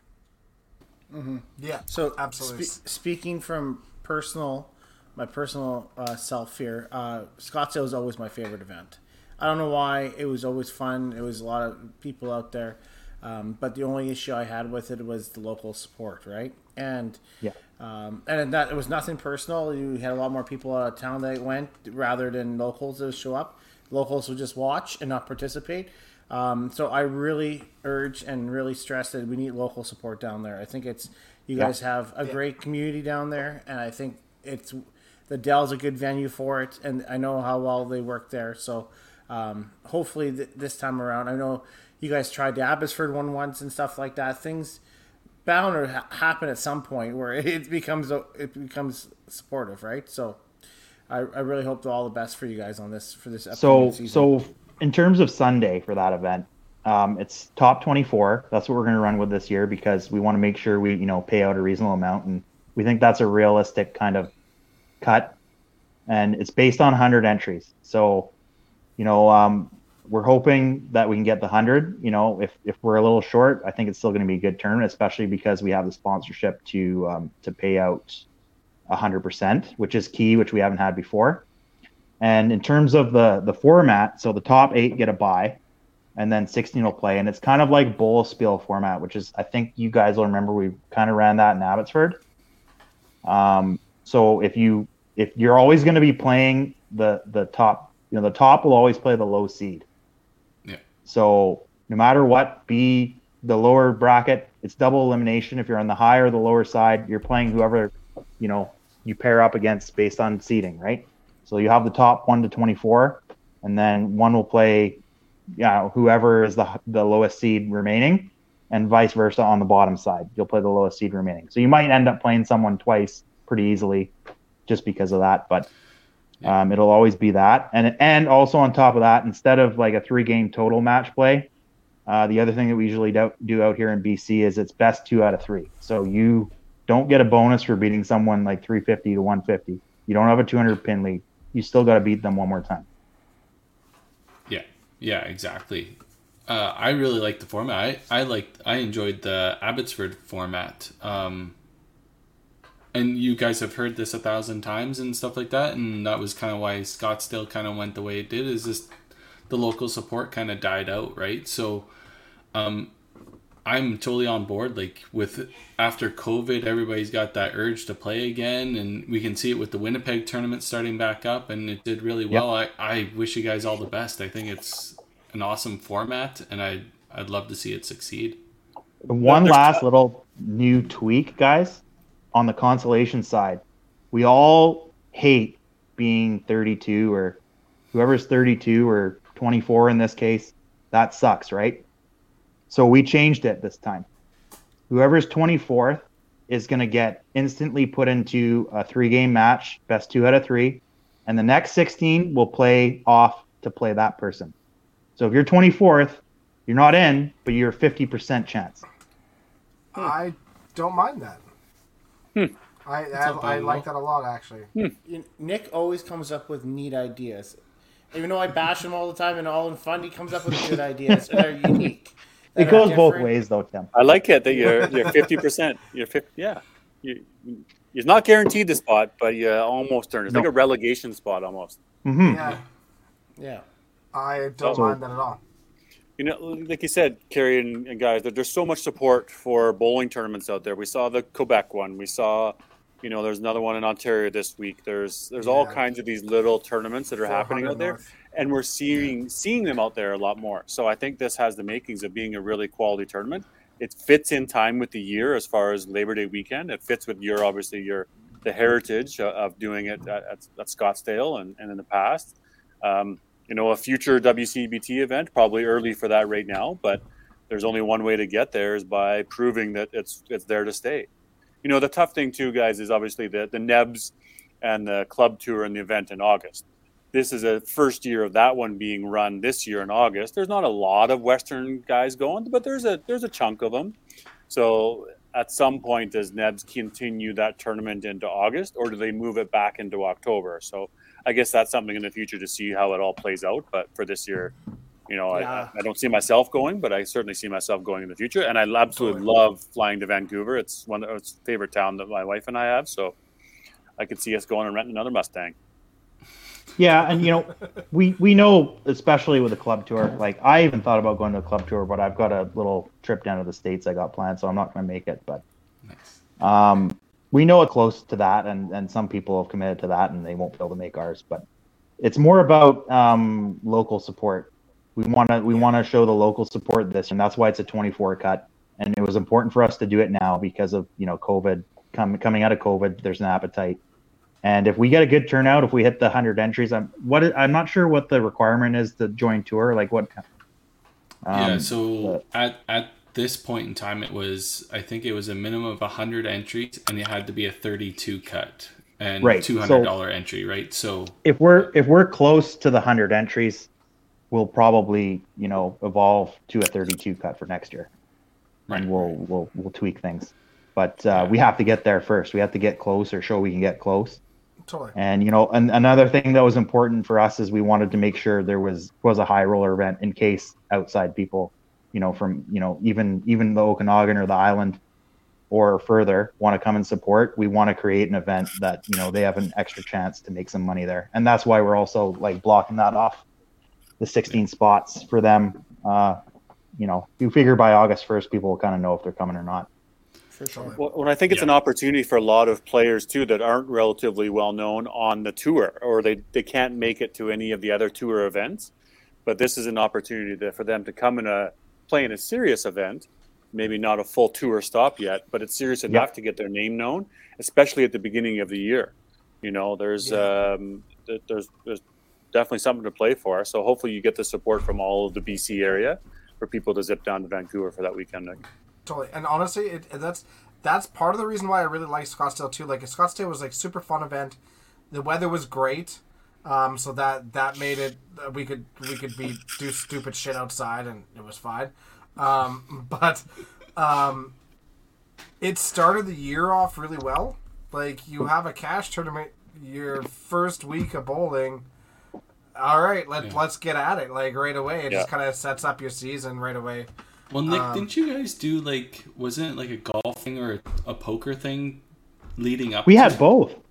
We had a golf, I think the first year, or maybe the first 2 years, we had a little golf thing. It wasn't a big thing. It was just like 4 or 5 groups that went off and played golf. And then we played poker at my parents' house.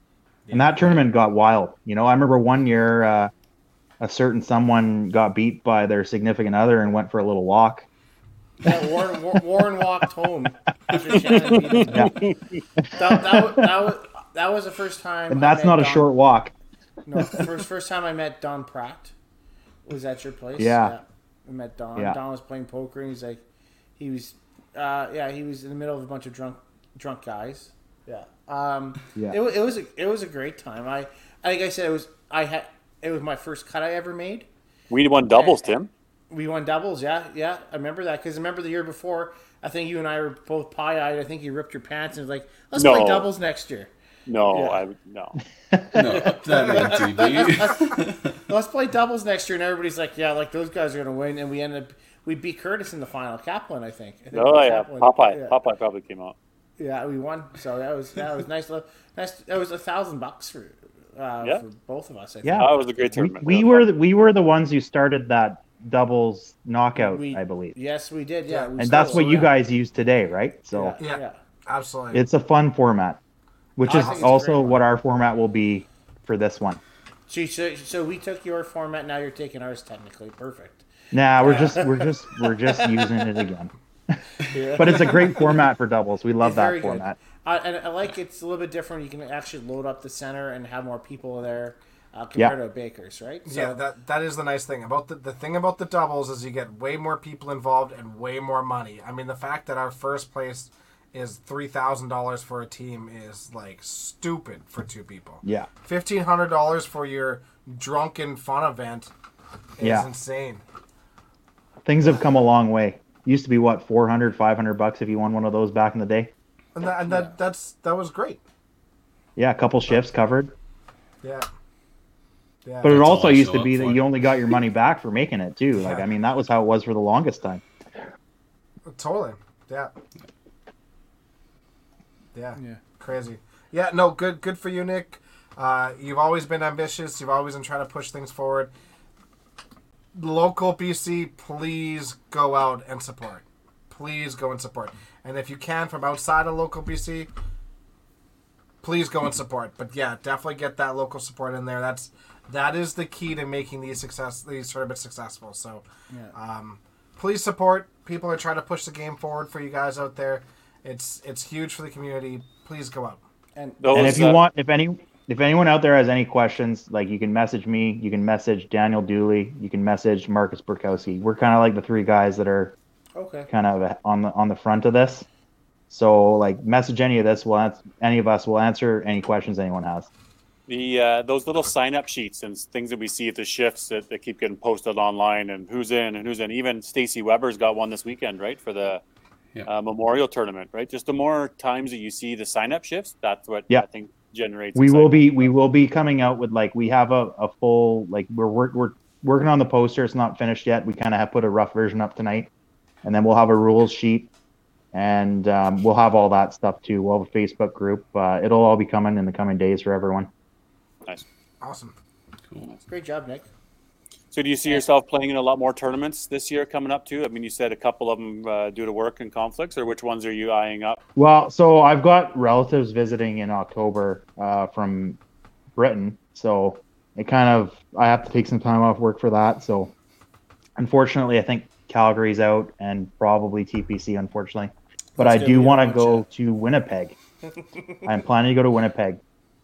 Awesome. So I think Nice. I really enjoy Red Deer a lot, and I think I want to make that. I try to make that every year, but I'm definitely going to try to make at least a couple every year.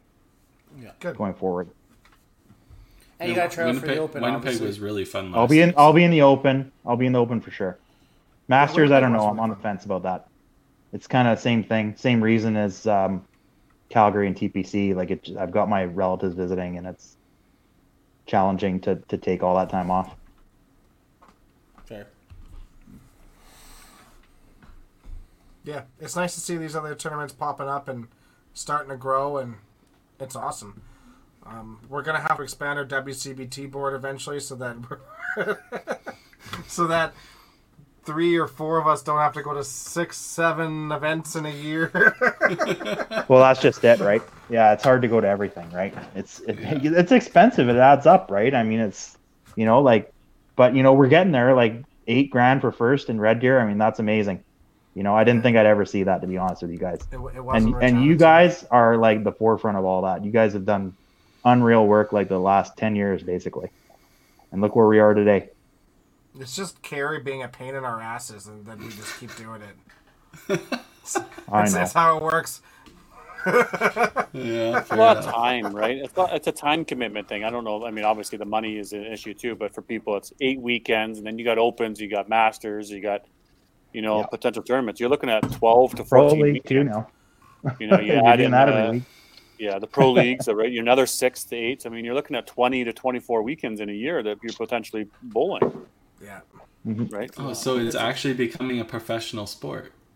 Yeah, kind of, right? If Except it's not not- everything. Better Except than not it's enough- better than I thought I'd ever see it. To be honest with you, from what I saw 10 years ago.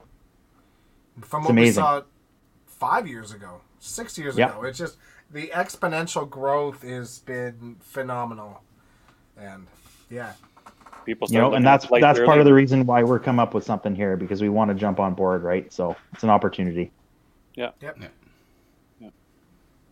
Yeah. I'll go out next year if you shave your head. Shave my head. Yeah. I don't think that's going to ever happen. Ah, all right. Well. You had your opportunity. That was it, Nick. You had him. You had him. No, Hopefully it's I'm certain Kelsey will wrangle Dexter to go down there. So That's kind of what I figured, anyways. It won't be this year, that's for sure. No, I know. Yeah, I know you're going to Ontario, right? So Yeah. Yeah. yeah, I can't see Nebs not having him back in August if he gets that such great support and he has his free weekend and Thanksgiving off, right? So Yeah. and selfishly, it helps us in the Western Court because people come out from East to play the Autumn, right? So Totally. it's a win-win on that aspect, right? Does So- Autumn Open get too big though for Paradise? No, I think it'd be no different than Regina or TPC. They have an Just go extra 5 set. shifts. Just go 5 shifts, right? I mean, there's guys that'll play 5 shifts if they have to. So You need a spot to house all those people that want to watch bowling, right? Like there's just no standing room in Paradise. It's a We'll put kind a of tent crappy out back. situation. Yeah. They got lots of true. room out back. We should build a patio. They got that wide open field that all those people pass out in. Yeah, So. yeah. Absolutely. That could be how us.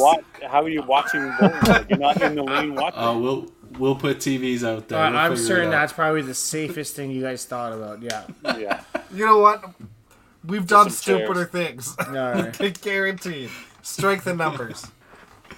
And it's usually snowing then too. So Yeah, that's usually, Great. yeah. Bring your snowsuits now. The Cowboys. We'll bring some patio heaters. It'll be fine. Yeah. I'll talk to Mark Mark Miller, tomorrow. think of something. That's right. We need to improve spectator capacity. You just get one of those event big tents with the plastic walls. It'll be towel- fine. It'll be great. And We'll full work on time it. security. Wrong part of town. Eh. Beer gardens. There you go. That's what I mean. That's exactly what it is. Yeah, it's definitely important to keep people interested, right? Even if they're not playing, right? I mean, I think Red Deer does a great job of that. I mean, Yeah. there's certain videos that show why, but They have the facility for it. yes, Chris, they are gone. But Our audio Long listeners gone. won't know why. All right. I think all right. I think the reason I ended up laying down there, throwing balls from my back was, someone kind of dropped me or something. yeah, Your mother. You were, no. yeah. I don't know what you were doing. I just having a little. Yeah. Pod bowling. Apparently they were sock bowling and they were chirping each other and then they got into a bit of a play spat and Kelsey's little, but Kelsey can handle herself and handled Nick. Yeah, in fairness, I think once she dropped me, she tried to stop it, but it wasn't happening. no. Oh, I love it. But I don't really recall that part too That's well. fair. That is fair. Yep. Absolutely. But hey, it was a good time. Yep, 100%. Well, So- should we chat expansion, guys? Yeah. Yeah, Yeah, let's do that. let's give it well, a let's- whirl here. Let's ask Nick first. What else are you doing on Sunday mornings for the upcoming season, Nick? We have got a pro league team, Fraser Valley Venom. Yeah, you might recognize the name Venom. That's Rhonda's company, so she sponsored our team, and yeah, we're pretty excited. Are we allowed to name drop the whole team here, or what? Yeah, give her. Yeah, go for it. So our team is myself, Bob Herman, Mike Warren, Marcus Burkowski, Marco Sang, Daryl Easton, Brittany DaCosta, and Hannah Siemens. A lot of people won't know who Hannah is. She's kind of like an up-and-comer YBCer. She's got a lot of potential. Her mom just went to nationals. Yeah, but we're pretty excited, and Rhonda is gonna be our manager, and we're pumped for this. That's awesome. First announcement, expansion team, Fraser Valley Venom. Yay! Awesome. Awesome. It's obviously exciting. I mean, going through the process and looking at the regions and the teams and the rosters and who's out there. And, we are expanding to 24 teams this year, so we're doubling the league. But yeah, obviously great news to announce that you guys are joining the league. Lots of emails, lots of interest. Kept after it. So yeah, happy to have you guys in the league. I think you got a super cool name too. Absolutely. Obviously with Rhonda's logos, for any team that's going to be getting and noticing here that you're advanced, we will send out an email. We will be talking colors. We'll be talking logos, we're talking jerseys and merch and all that stuff. So, and of course calendars as well. So make sure you let your proprietors know that an email is coming. Our manager know that the email's coming, and we'll start planning this thing out because we want to have everything ordered by the end of July and start planning schedules. So we start here into September, right? Yeah. So for those that are talking about schedules, there's a lot of you guys in your local associations, build a schedule to let us know what dates work. And please, when you guys get part of the group for the schedule, please make sure it works. And so you're not like the Regina Infinite Escapes. Yeah. I'm looking at you, Sarah. Yeah. So we will add all the managers and the teams and the people to the league, to the website here. So the Facebook, obviously this is first step here. We're announcing the expansion teams. Everything might not happen here by 9:00 tonight, but trust me, it's in the works. It's going. Schedule's happening. We have very thought out and planned. It's now everything just got to fall into place, and a lot of work to be happening. So, but confident what's going to happen. It's now go time. It's now go time. We're announcing your expansion team. So, first up was Fraser Valley Venom. Next up, Gary. In no particular order, because they did get jumbled up here. So next, we have the Misfits. The Misfits are from Edmonton, playing out of Bonnie Doon. We've got lead. I won't know if I say every team names and members of the entire teams for across the board, but this one's led by Curtis Dunas, Ron Perry, Jamie McCara, Kaylee Mack, Michelle Hoyle, Gall and Hurst. Yeah, Derek Gall. Who's that? Alan Hurst. Alan Hurst. Yeah. So solid team there. We know these guys can play. They play on tour. Ron Perry's on. The tour, the Gallagher Cup. They can play in Edmonton. They're a quality team playing out of Edmonton. That'll be definitely a force. And kind of funny with the name, the Misfits, but they're a pretty tight group. I can tell you that. So as much as they say they're pretty tight, the core of them. So it'll be easy those guys to go in. So good team there. Oh, nice. I like it. The Dakota Dragons. So this one's out of Winnipeg. We've got the Scott Barber, Rob Shanis, Chad Van Dale, Jana, and they're playing out of Dakota Lanes there. Again, full roster to be 100% confirmed. Just I don't want to say the 7th, 8th numbers if I don't know for sure, because a couple of teams are just finalizing 100% of their roster, but have about 6 out of 8 and work on that last one. So just out of respect there. So, but yeah, as much as I know, we'll let you know. The Vancouver Island Pinslayers. So this one, Kim Mirchuk, Kim Sundin, along with Sean Eby, Don Campbell. I don't have my spreadsheet open here, so I don't want to. My computer's Michaela Eby on that one, I would think. No, I don't think so. Michaela might be on the team there. I believe so. I think she is. But solid team out there, and in talking to Kim, I know they're good to go. Our fan favorite, drumming up a ton of support. These guys are excited, and let me tell you, they're the ones texting me the most, ready to go. So this is our average pros: Henry Schutz, Mark Doss, Jordan shoots. Katie Shear.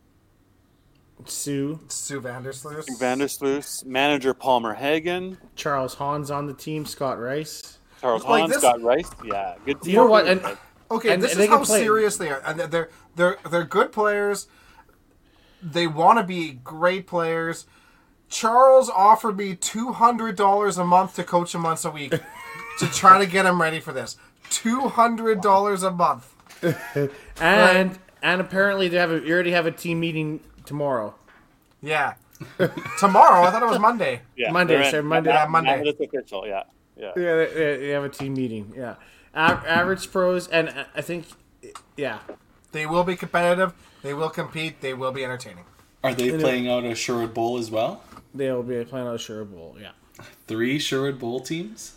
yeah. Who's the favorite Sherwood Bowl team? Obviously- The defending obviously Dream champions. Crush- So you guys will get preferential treatment. It's Dream So- Crushers, then it's average pros, or average Joe, and then it's BPG. I think that's how it works there. Oh, So we're bound to have like a live match like mid-season at some point here. Yeah, Probably, live matches could be allowed for sure. this Yeah. year. And the that'll Bombers be a first. might be moving to Bunny Doon. Just saying. They jump ship. Wow. We'll see. Well, so we don't like the way we're getting treated. So That's fair.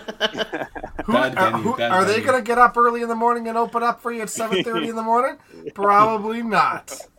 we've got out of Lethbridge the Bridge City Bandits. Oh, that's cool. So I like it. Michelle Manton, Derek Lewicki, Curtis Deering, Kara Deering. Curtis Well, out of right. retirement. Yeah, Curtis is coming Wow. to play. He's That's, ready. He's that'll be super something to excited to see. play and to get in there. They'll be a competitive team for sure. Their number one goal is obviously putting on a competitive team. Both teams out of the South will be strong. They definitely warrant an expansion. Super involved. Michelle's involved in YBC and a ton of effort out there. Coming on tour and playing, I believe. No, not the Larissa. I'd have to confirm again, guys. So Dan Radai's on there. Derek Lewicki's looking here. So yeah, if anybody knows Bobby Sisko, if you guys want to chime in and put your teams on there, then that's great. I appreciate that. So, And Medicine Hat obviously lost some players, right? But they're going to be just as strong back. So yeah, Yeah, for they're sure. they getting are. some good ones back. Absolutely. The Quebec Lumberjacks. I like it. Yeah, so this, guys, I'm telling you right now, this Their is team is probably my. unbelievable. I'd put them in as one of the league favorites. Yeah. Yeah, you know, Dream Crushers. If you're looking for a competition right now, you've got the young guns, the next gen, and then you've got the Quebec Lumberjacks. No disrespect to anybody else out there, but I'm telling you right now, the This team is Lumberjacks disgusting. are really good. So Yeah. that's Sylvain Bercier, that's Max, that's Matt Leonard. Chantal Sear. Chantel, they've got a solid team there, Lumberjacks, and they are keen and gung ho. Gilles is LeBlanc is the manager, keen and gung ho. Got logos, got jerseys, practicing. They're ready to play. Quebec obviously doesn't have an opportunity to play a ton of extra tournaments and a ton of leagues. The limited centers they have, but they're a pretty tight knit group, and they'll be coming to play for sure. Excited to have them in big region. It's kind of funny they came up with that name. Obviously, it's a pretty common theme in Quebec because back when I played nationals for ball, we ran into the Quebec Lumberjacks, and they proceeded to beat the crap out of us. Yeah, They were they will beat up. Yeah. Yeah, they're a team of family players, I think. They played, first time we ever seen it in slow pitch. This is dating me quite a ways back, but played 5-player infield, 3-player outfield, so we thought we had all this room to hit. No, they had the fastest, smallest guys I've ever seen in my life. They track every ball down. And just smashing it. That's awesome. So this is the Prince Albert team. So the Minto Maniacs coming in, Nice. right? Zach Nielsen, Sean Dino, Mike Wist, Lonnie Akers. They got a solid team too. No Lonnie, eh? Lenny, no Lenny. I believe Lenny's part of it, but as an emergency spare as part of that roster there, coming in. So He's a little bit away from Prince Albert. yeah. Yeah, but so is Wisty. Yeah, Wisty, I think, is, one of the eight, the eighth guy, and kind of got in there. They were looking at it, but I think he was able to get in. So he definitely a little bit of a travel, but Yeah. wanted to be part of the league for sure. Yeah, that's gonna be a really great team. Oh, here, sorry, I'm going back to the Quebec team. So Sly Bercier, Max Lafreniere, Matt Leonard, Fred Martin, JF Denis, Stéphane Lepence, Chantal Cyr, and Corinne Villeneuve. Yeah. Right? Solid team. Yeah, absolutely. The Motor City Mayhem. So this is coming in Jonathan Cowan, Ryan Cowan. We've got Ian McLean group playing out, and we're playing out of Nebs. So great team there. Obviously going to really work the schedule to make things work. They've got a backup, a worst case scenario, but we really wanted Nebs in there. That's just a market that we want to tackle. So Jonathan Cowan's been really good at working at getting that going. So super excited to bring that in. Obviously coordinate schedules, and it'll be fun. So looking forward to it. This Northern Knockouts coming from Dawson Creek up in Hypertension. We got the Bilio boys. We've got the Lotondra boys. Looking for a team. Coralie is playing there too, so she'll be an anchor lady. Yeah. And these are the guys too. I mean, obviously having success in BC. Nick, you would know the Bulios that play there, and then you've got the Lotondras obviously working hard, playing, and giving it. Jack Walsh is the manager. Excited. They're excited. They're sort of like a GP Holy Rollers. Yeah. They won't be able to push them over. Yeah, I got to know those guys a little bit in Red Deer, but they're going to be tough. They're really gung ho about getting stuff for bowling going too. Absolutely. So it's good to see them in. Really hard. They work really hard at it. The Bolios are phenomenal players too, and great owners, and lots of enthusiasm there. So that's a great addition.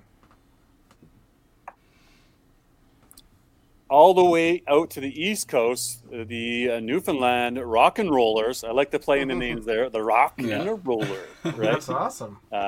So pretty fun. Obviously, Mitch Williams. You got Shane Chafe. You got Melissa or Megan. Sorry, but they'll have a solid team out there too. They're Newfoundland will know that they're coming. Brad Glynn, playing right. Some high end players out there. I did talk to Shane. And Shane doesn't acknowledge the 5P universe, but maybe at this point he has to. So he's gonna have to. Yeah. But then coming from there. The St. James. This one didn't. The name didn't go in. So this is. They have a name. Or did they not name it? So this is Trevor Cook, Amanda Devaney. The Gilardi, Dwayne, coming out of St. James, we know them coming to the tournament. Tyson, I believe, coming to the tournament into their. There's Brittany Tibbs or Brad. That's Newfoundland's team that Mitch just put on there. Courtney Lucas, Katie Wells, of course, we saw them at the Open Nationals here as well. So thanks, guys, for putting your team in. That's a great team. There we go. So it's the St. James Snowmen.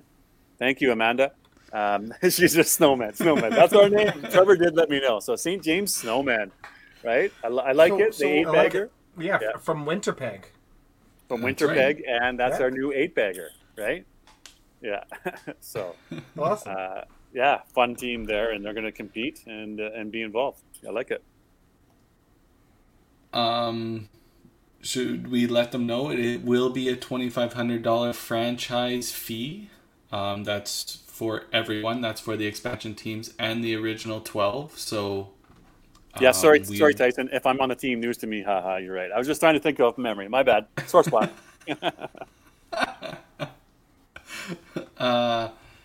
So obviously, like DB said, here in the next week or two, it's going to be go time for these teams to get everything organized and start dotting the I's and crossing the T's, right?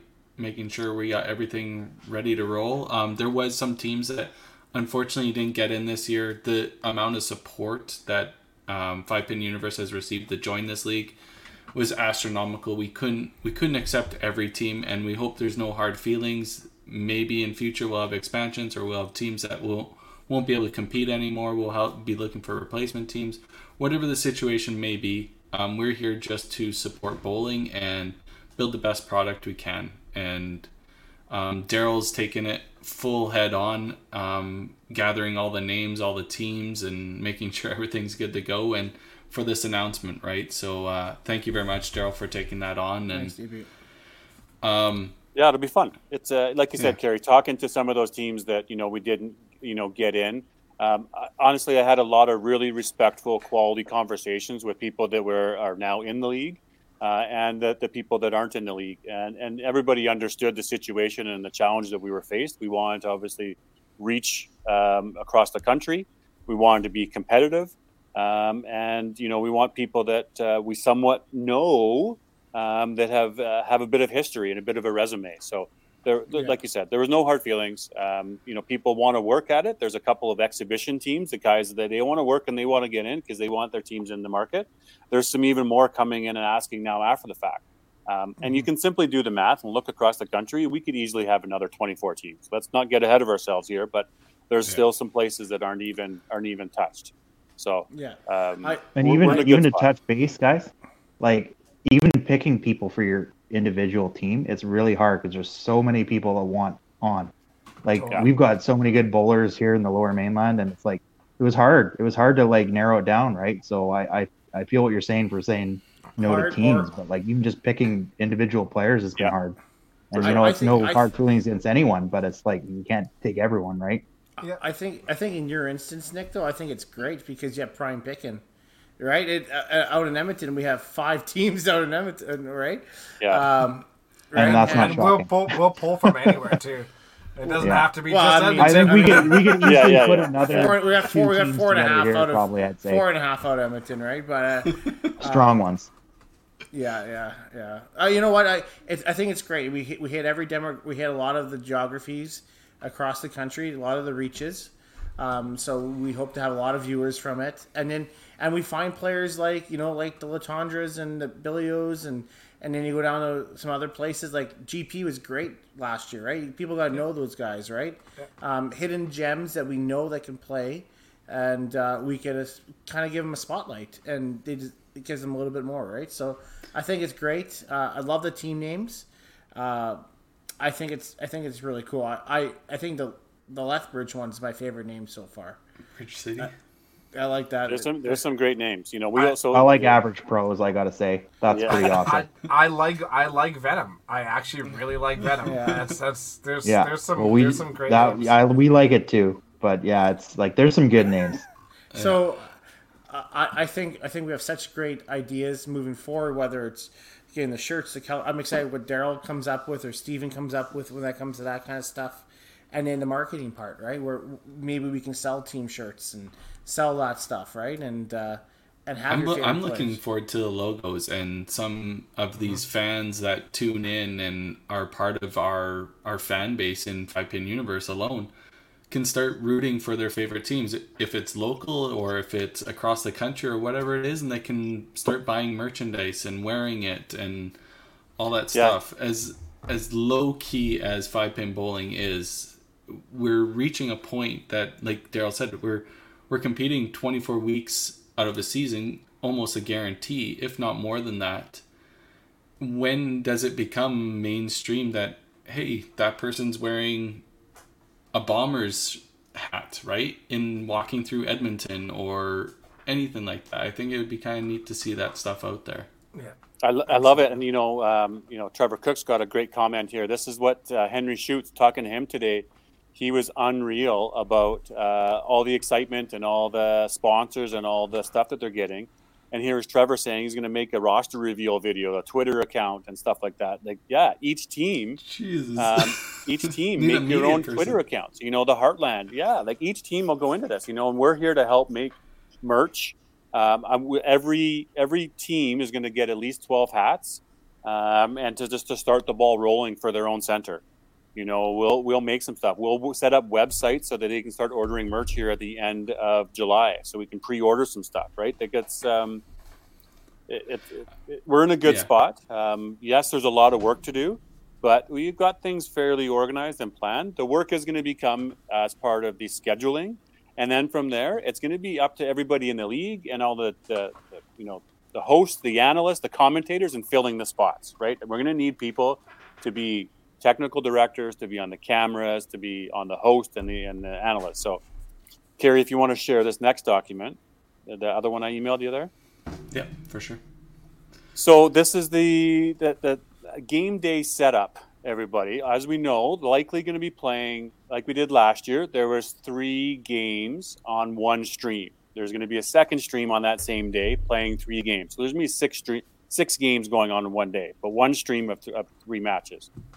So this is a document in a big spreadsheet they're going to be building that will be a technical director for each day.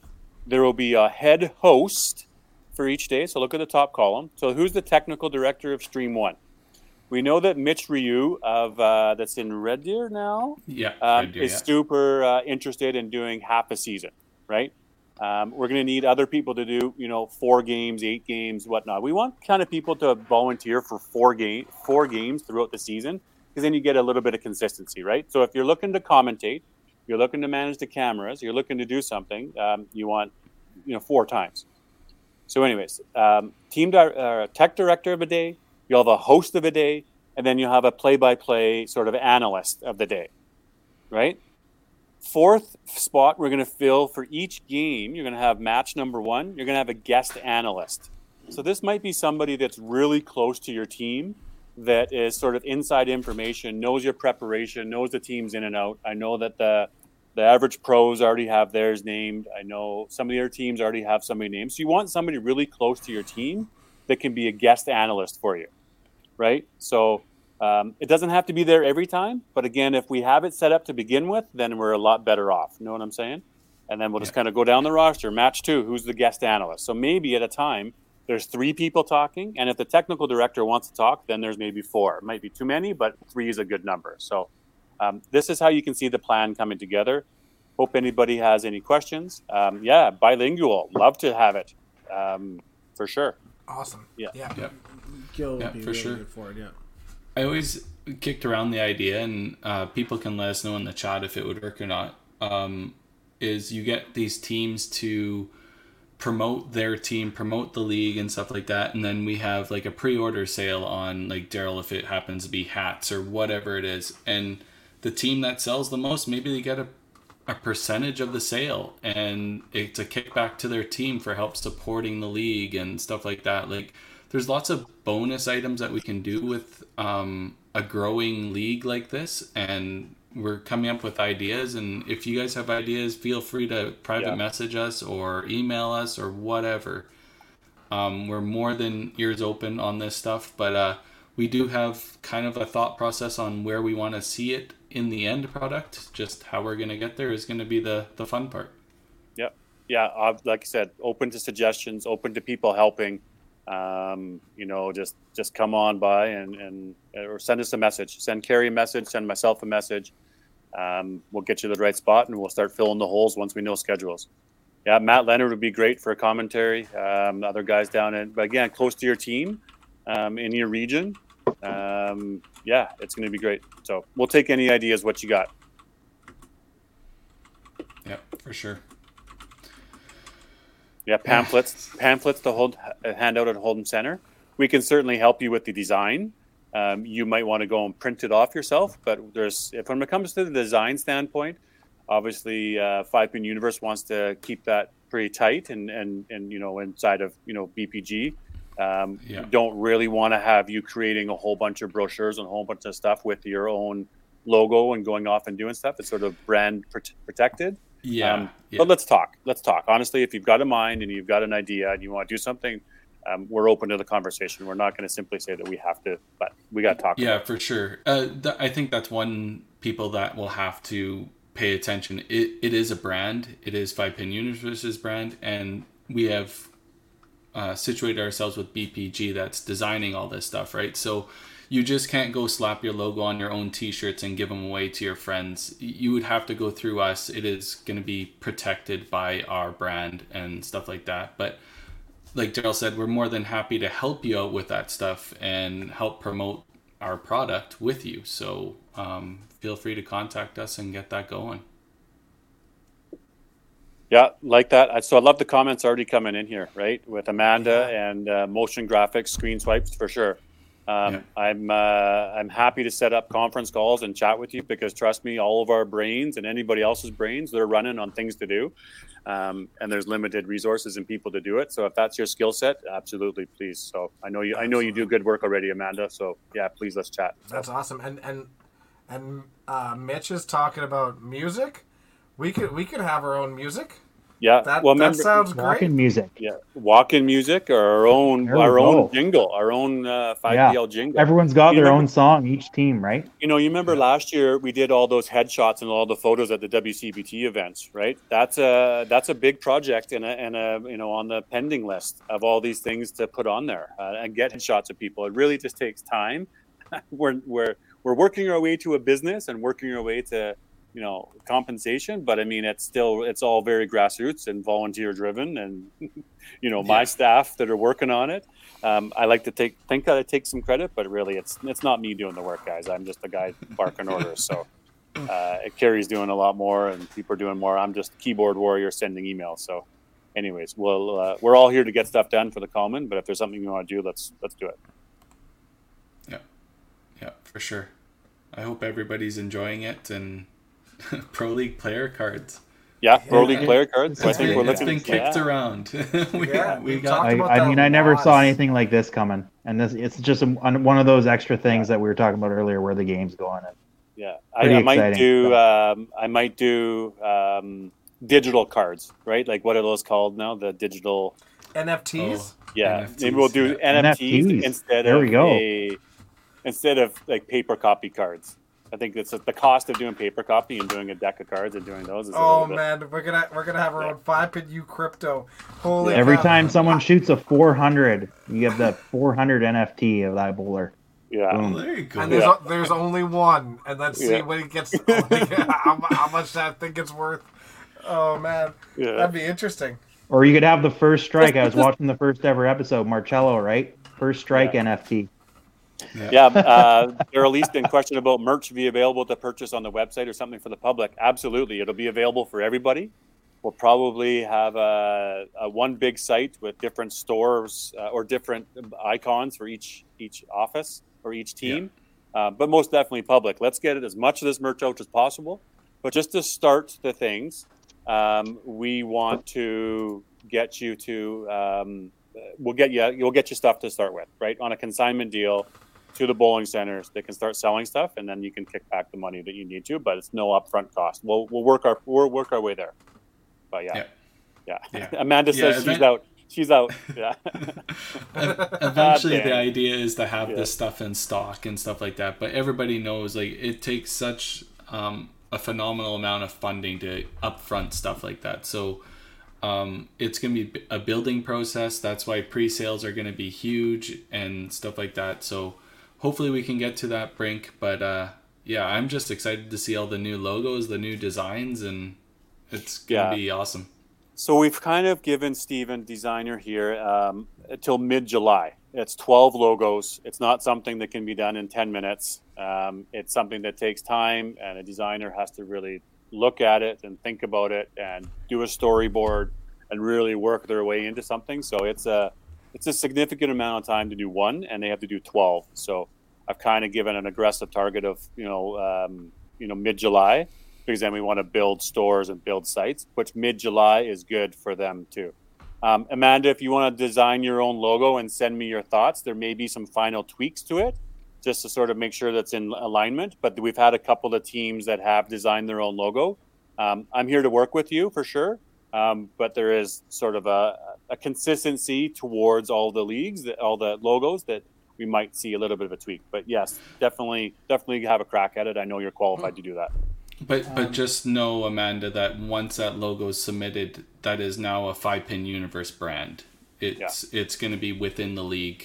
Not saying that we don't want you guys to promote your own teams. It's just we're trying to create a product, so we don't want to see knockoffs of stuff going on and stuff like that. We want to create a product that will stand time. So Yeah, that'll require approval for printing on stuff. But yeah, send me a message, Amanda. Let's talk. No problem. When Scott was talking about advertisement and showcasing the Pro League, I was mentioning to the guys I really would love to have something in the centers as home of like have the logos of like Dream Crushers, the Average Pros, and the Bombers up there, right? Because we're all proud of having three of them with us, right? So a banner, a home of the team, will be included in your franchise fees. Awesome. Right. So every team will get a home of something, and that'll be with their logo and design, and again, consistent brand and look. But yeah, that's what it'll look like, and we'll get that. And there's no extra cost for that banner. That'll be given to you for sure. Right. Yeah, we want to support the teams. We want to support the centers. We want to support the bowling as much as possible. Make this as fun as possible for random, public bowlers walking into a center and saying, "Who's this? Who's home of the Venom? What does that mean?" Yeah, totally. It's our Pro League team. You have a professional bowling league. Yeah, they were the Rock and Rollers, right? It's totally. So yeah, I think it's a win-win, right? So because all these centers get advertisements just for you guys picking up and bowling at your center, right? So there's a lot of centers be like, "Hey, I know that center, right? I want to go to that center, right?" So yeah, $2,500. That is the franchise fee. We'll have a full budget coming out here soon. There is obviously administration costs that are a little bit more this year. There's compensation and honorariums, and some of these things start happening. But yes, it'll be a very clear and concise budget. You'll see the prize money. You'll see the format. We're doing 2 pools of 12, 11-game round robins. And then we'll be advancing. It's not going to be all the teams from Edmonton in the same pool. It's not going to be all the teams from the West Coast in the same pool. It's going to be mixed up. So at some point in time, maybe we'll do a random draw. It really just comes down to scheduling, and I appreciate that everybody knows that they could be West Coast versus East Coast. So there's going to have to be some give and take. West Coast, you might have to wake up at 4 a.m. and go and play a game. East Coast, you might have to play a game at midnight. It's all for the better and all for the success of the sport. So I'm not saying that. I'm obviously being facetious and using extremes, but sure. Understand. So that's why I use those numbers. So let's do it. There's some money to be made here. This is competitive. Get practicing. Besides the money, it's a championship. We have to. Dream Crushers have to go back to back, right? So we have a lot of work ahead of us. I got a lot of practice to get in here. This is a good size. I mean, you can do the math, people. 24 teams, $2,500. This is a big deal. So you don't need any buck 29s out there, Nick. Right? Yeah. As long as I back it up with a 4. Yeah, that's right. You only get one game. You only get one game. In the but I don't think I'll get a buck 29. I'm pretty sure on our team I'd be yanked in a hurry. Any team, but for people that know companies that want to advertise and stuff like that, I'm sure you watched some of the episodes from last year. There's a commercial package, and it was the same one repeating most of the time, but there'll be different commercial packages for each show and stuff like that. So there'll be plenty of opportunity for sponsorship advertising through the 5-Pin Universe League itself. If not, the company obviously can sponsor the teams and stuff like that. Like we're all here for the teams and the league and to grow bowling. So let's get as much advertising we can, and we can start investing this money back into bowling, right? More equipment, more stuff for all these other events that we host and stuff like that. Maybe like the sky's the limit at this point, so let's get as much as we can get going. Yeah, let's go 5-pin bowling. Yeah, Rhonda, love it. Let's go 5-pin bowling. Love it, Bradford. Love it, Rhonda. Like Carrie said, there's the full package on each show that you could sponsor. There's the show just with your own team that's playing. There's the whole 5-Pin Universe sponsor package. There's lots of ways to sponsor. If you want to interested, fire me a message.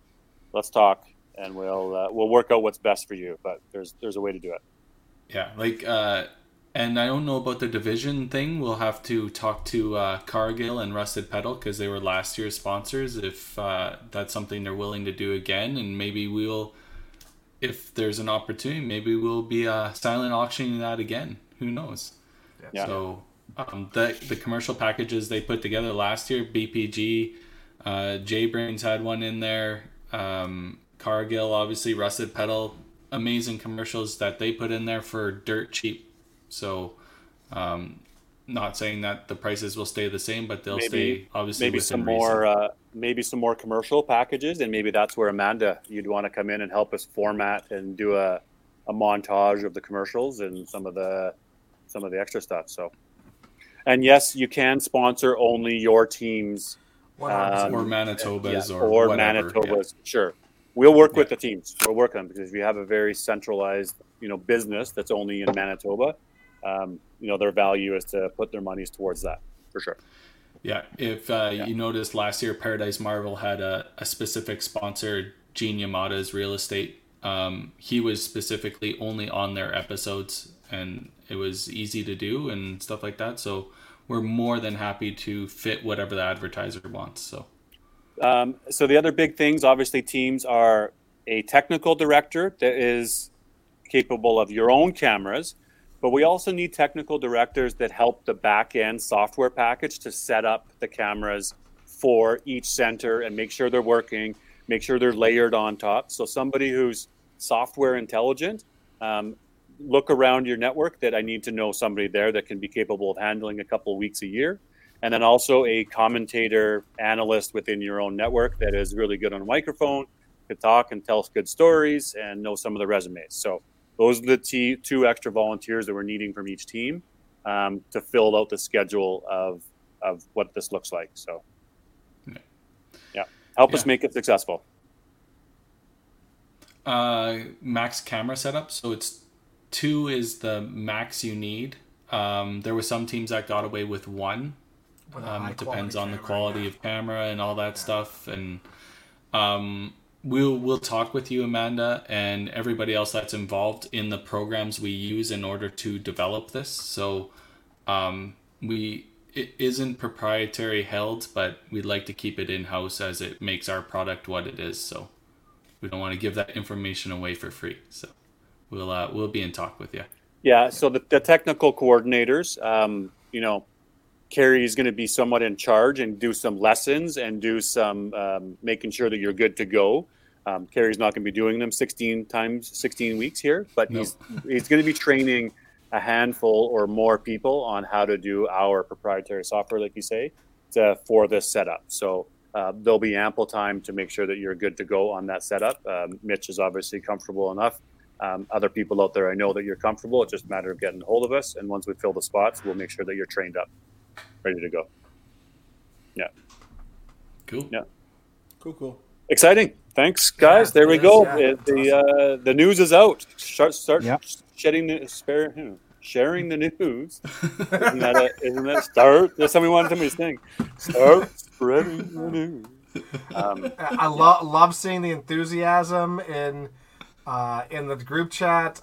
I love the ideas. I love how many people are willing to help. It's going to be an absolutely awesome thing. Daryl. No. Barker, you're going to do some commentating, bud, for sure. Damn straight. I know you did at the Open, and for sure, buddy. So shoot me a message. I'll let you know the calendar. We'll book you in, pal. Love it.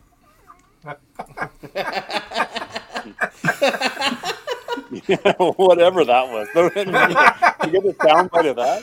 Yeah. Wow. Yeah. It's awesome. All right. Well, Nick, obviously having you on here was fun. Your depth of knowledge in the game is obviously surpassed even what I knew you knew.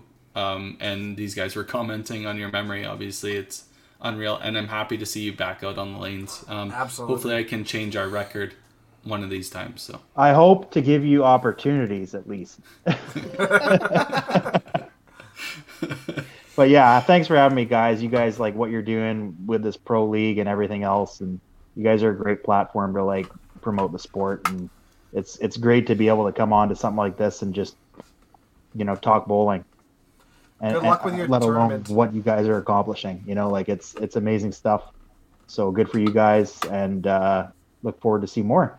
Yeah, like I said, good luck with your tournament. Thank you for always having ideas and trying to push the game forward out there. Local people, go support. Yes. Yeah. Go support. And come Get talk to there. us. Come Yeah. talk to us and ask us questions. That's what we want. Me, Marcus, Daniel, ask us anything. We want to hear your questions and your concerns, and we want to address them and make sure people show up. Yep. Perfect. Great. All right. Good I to think have you, that man. wraps up the show. Okay. Have a good one, guys. Awesome. All right. Thanks, See you everybody. guys later. Guys. Thanks, everyone.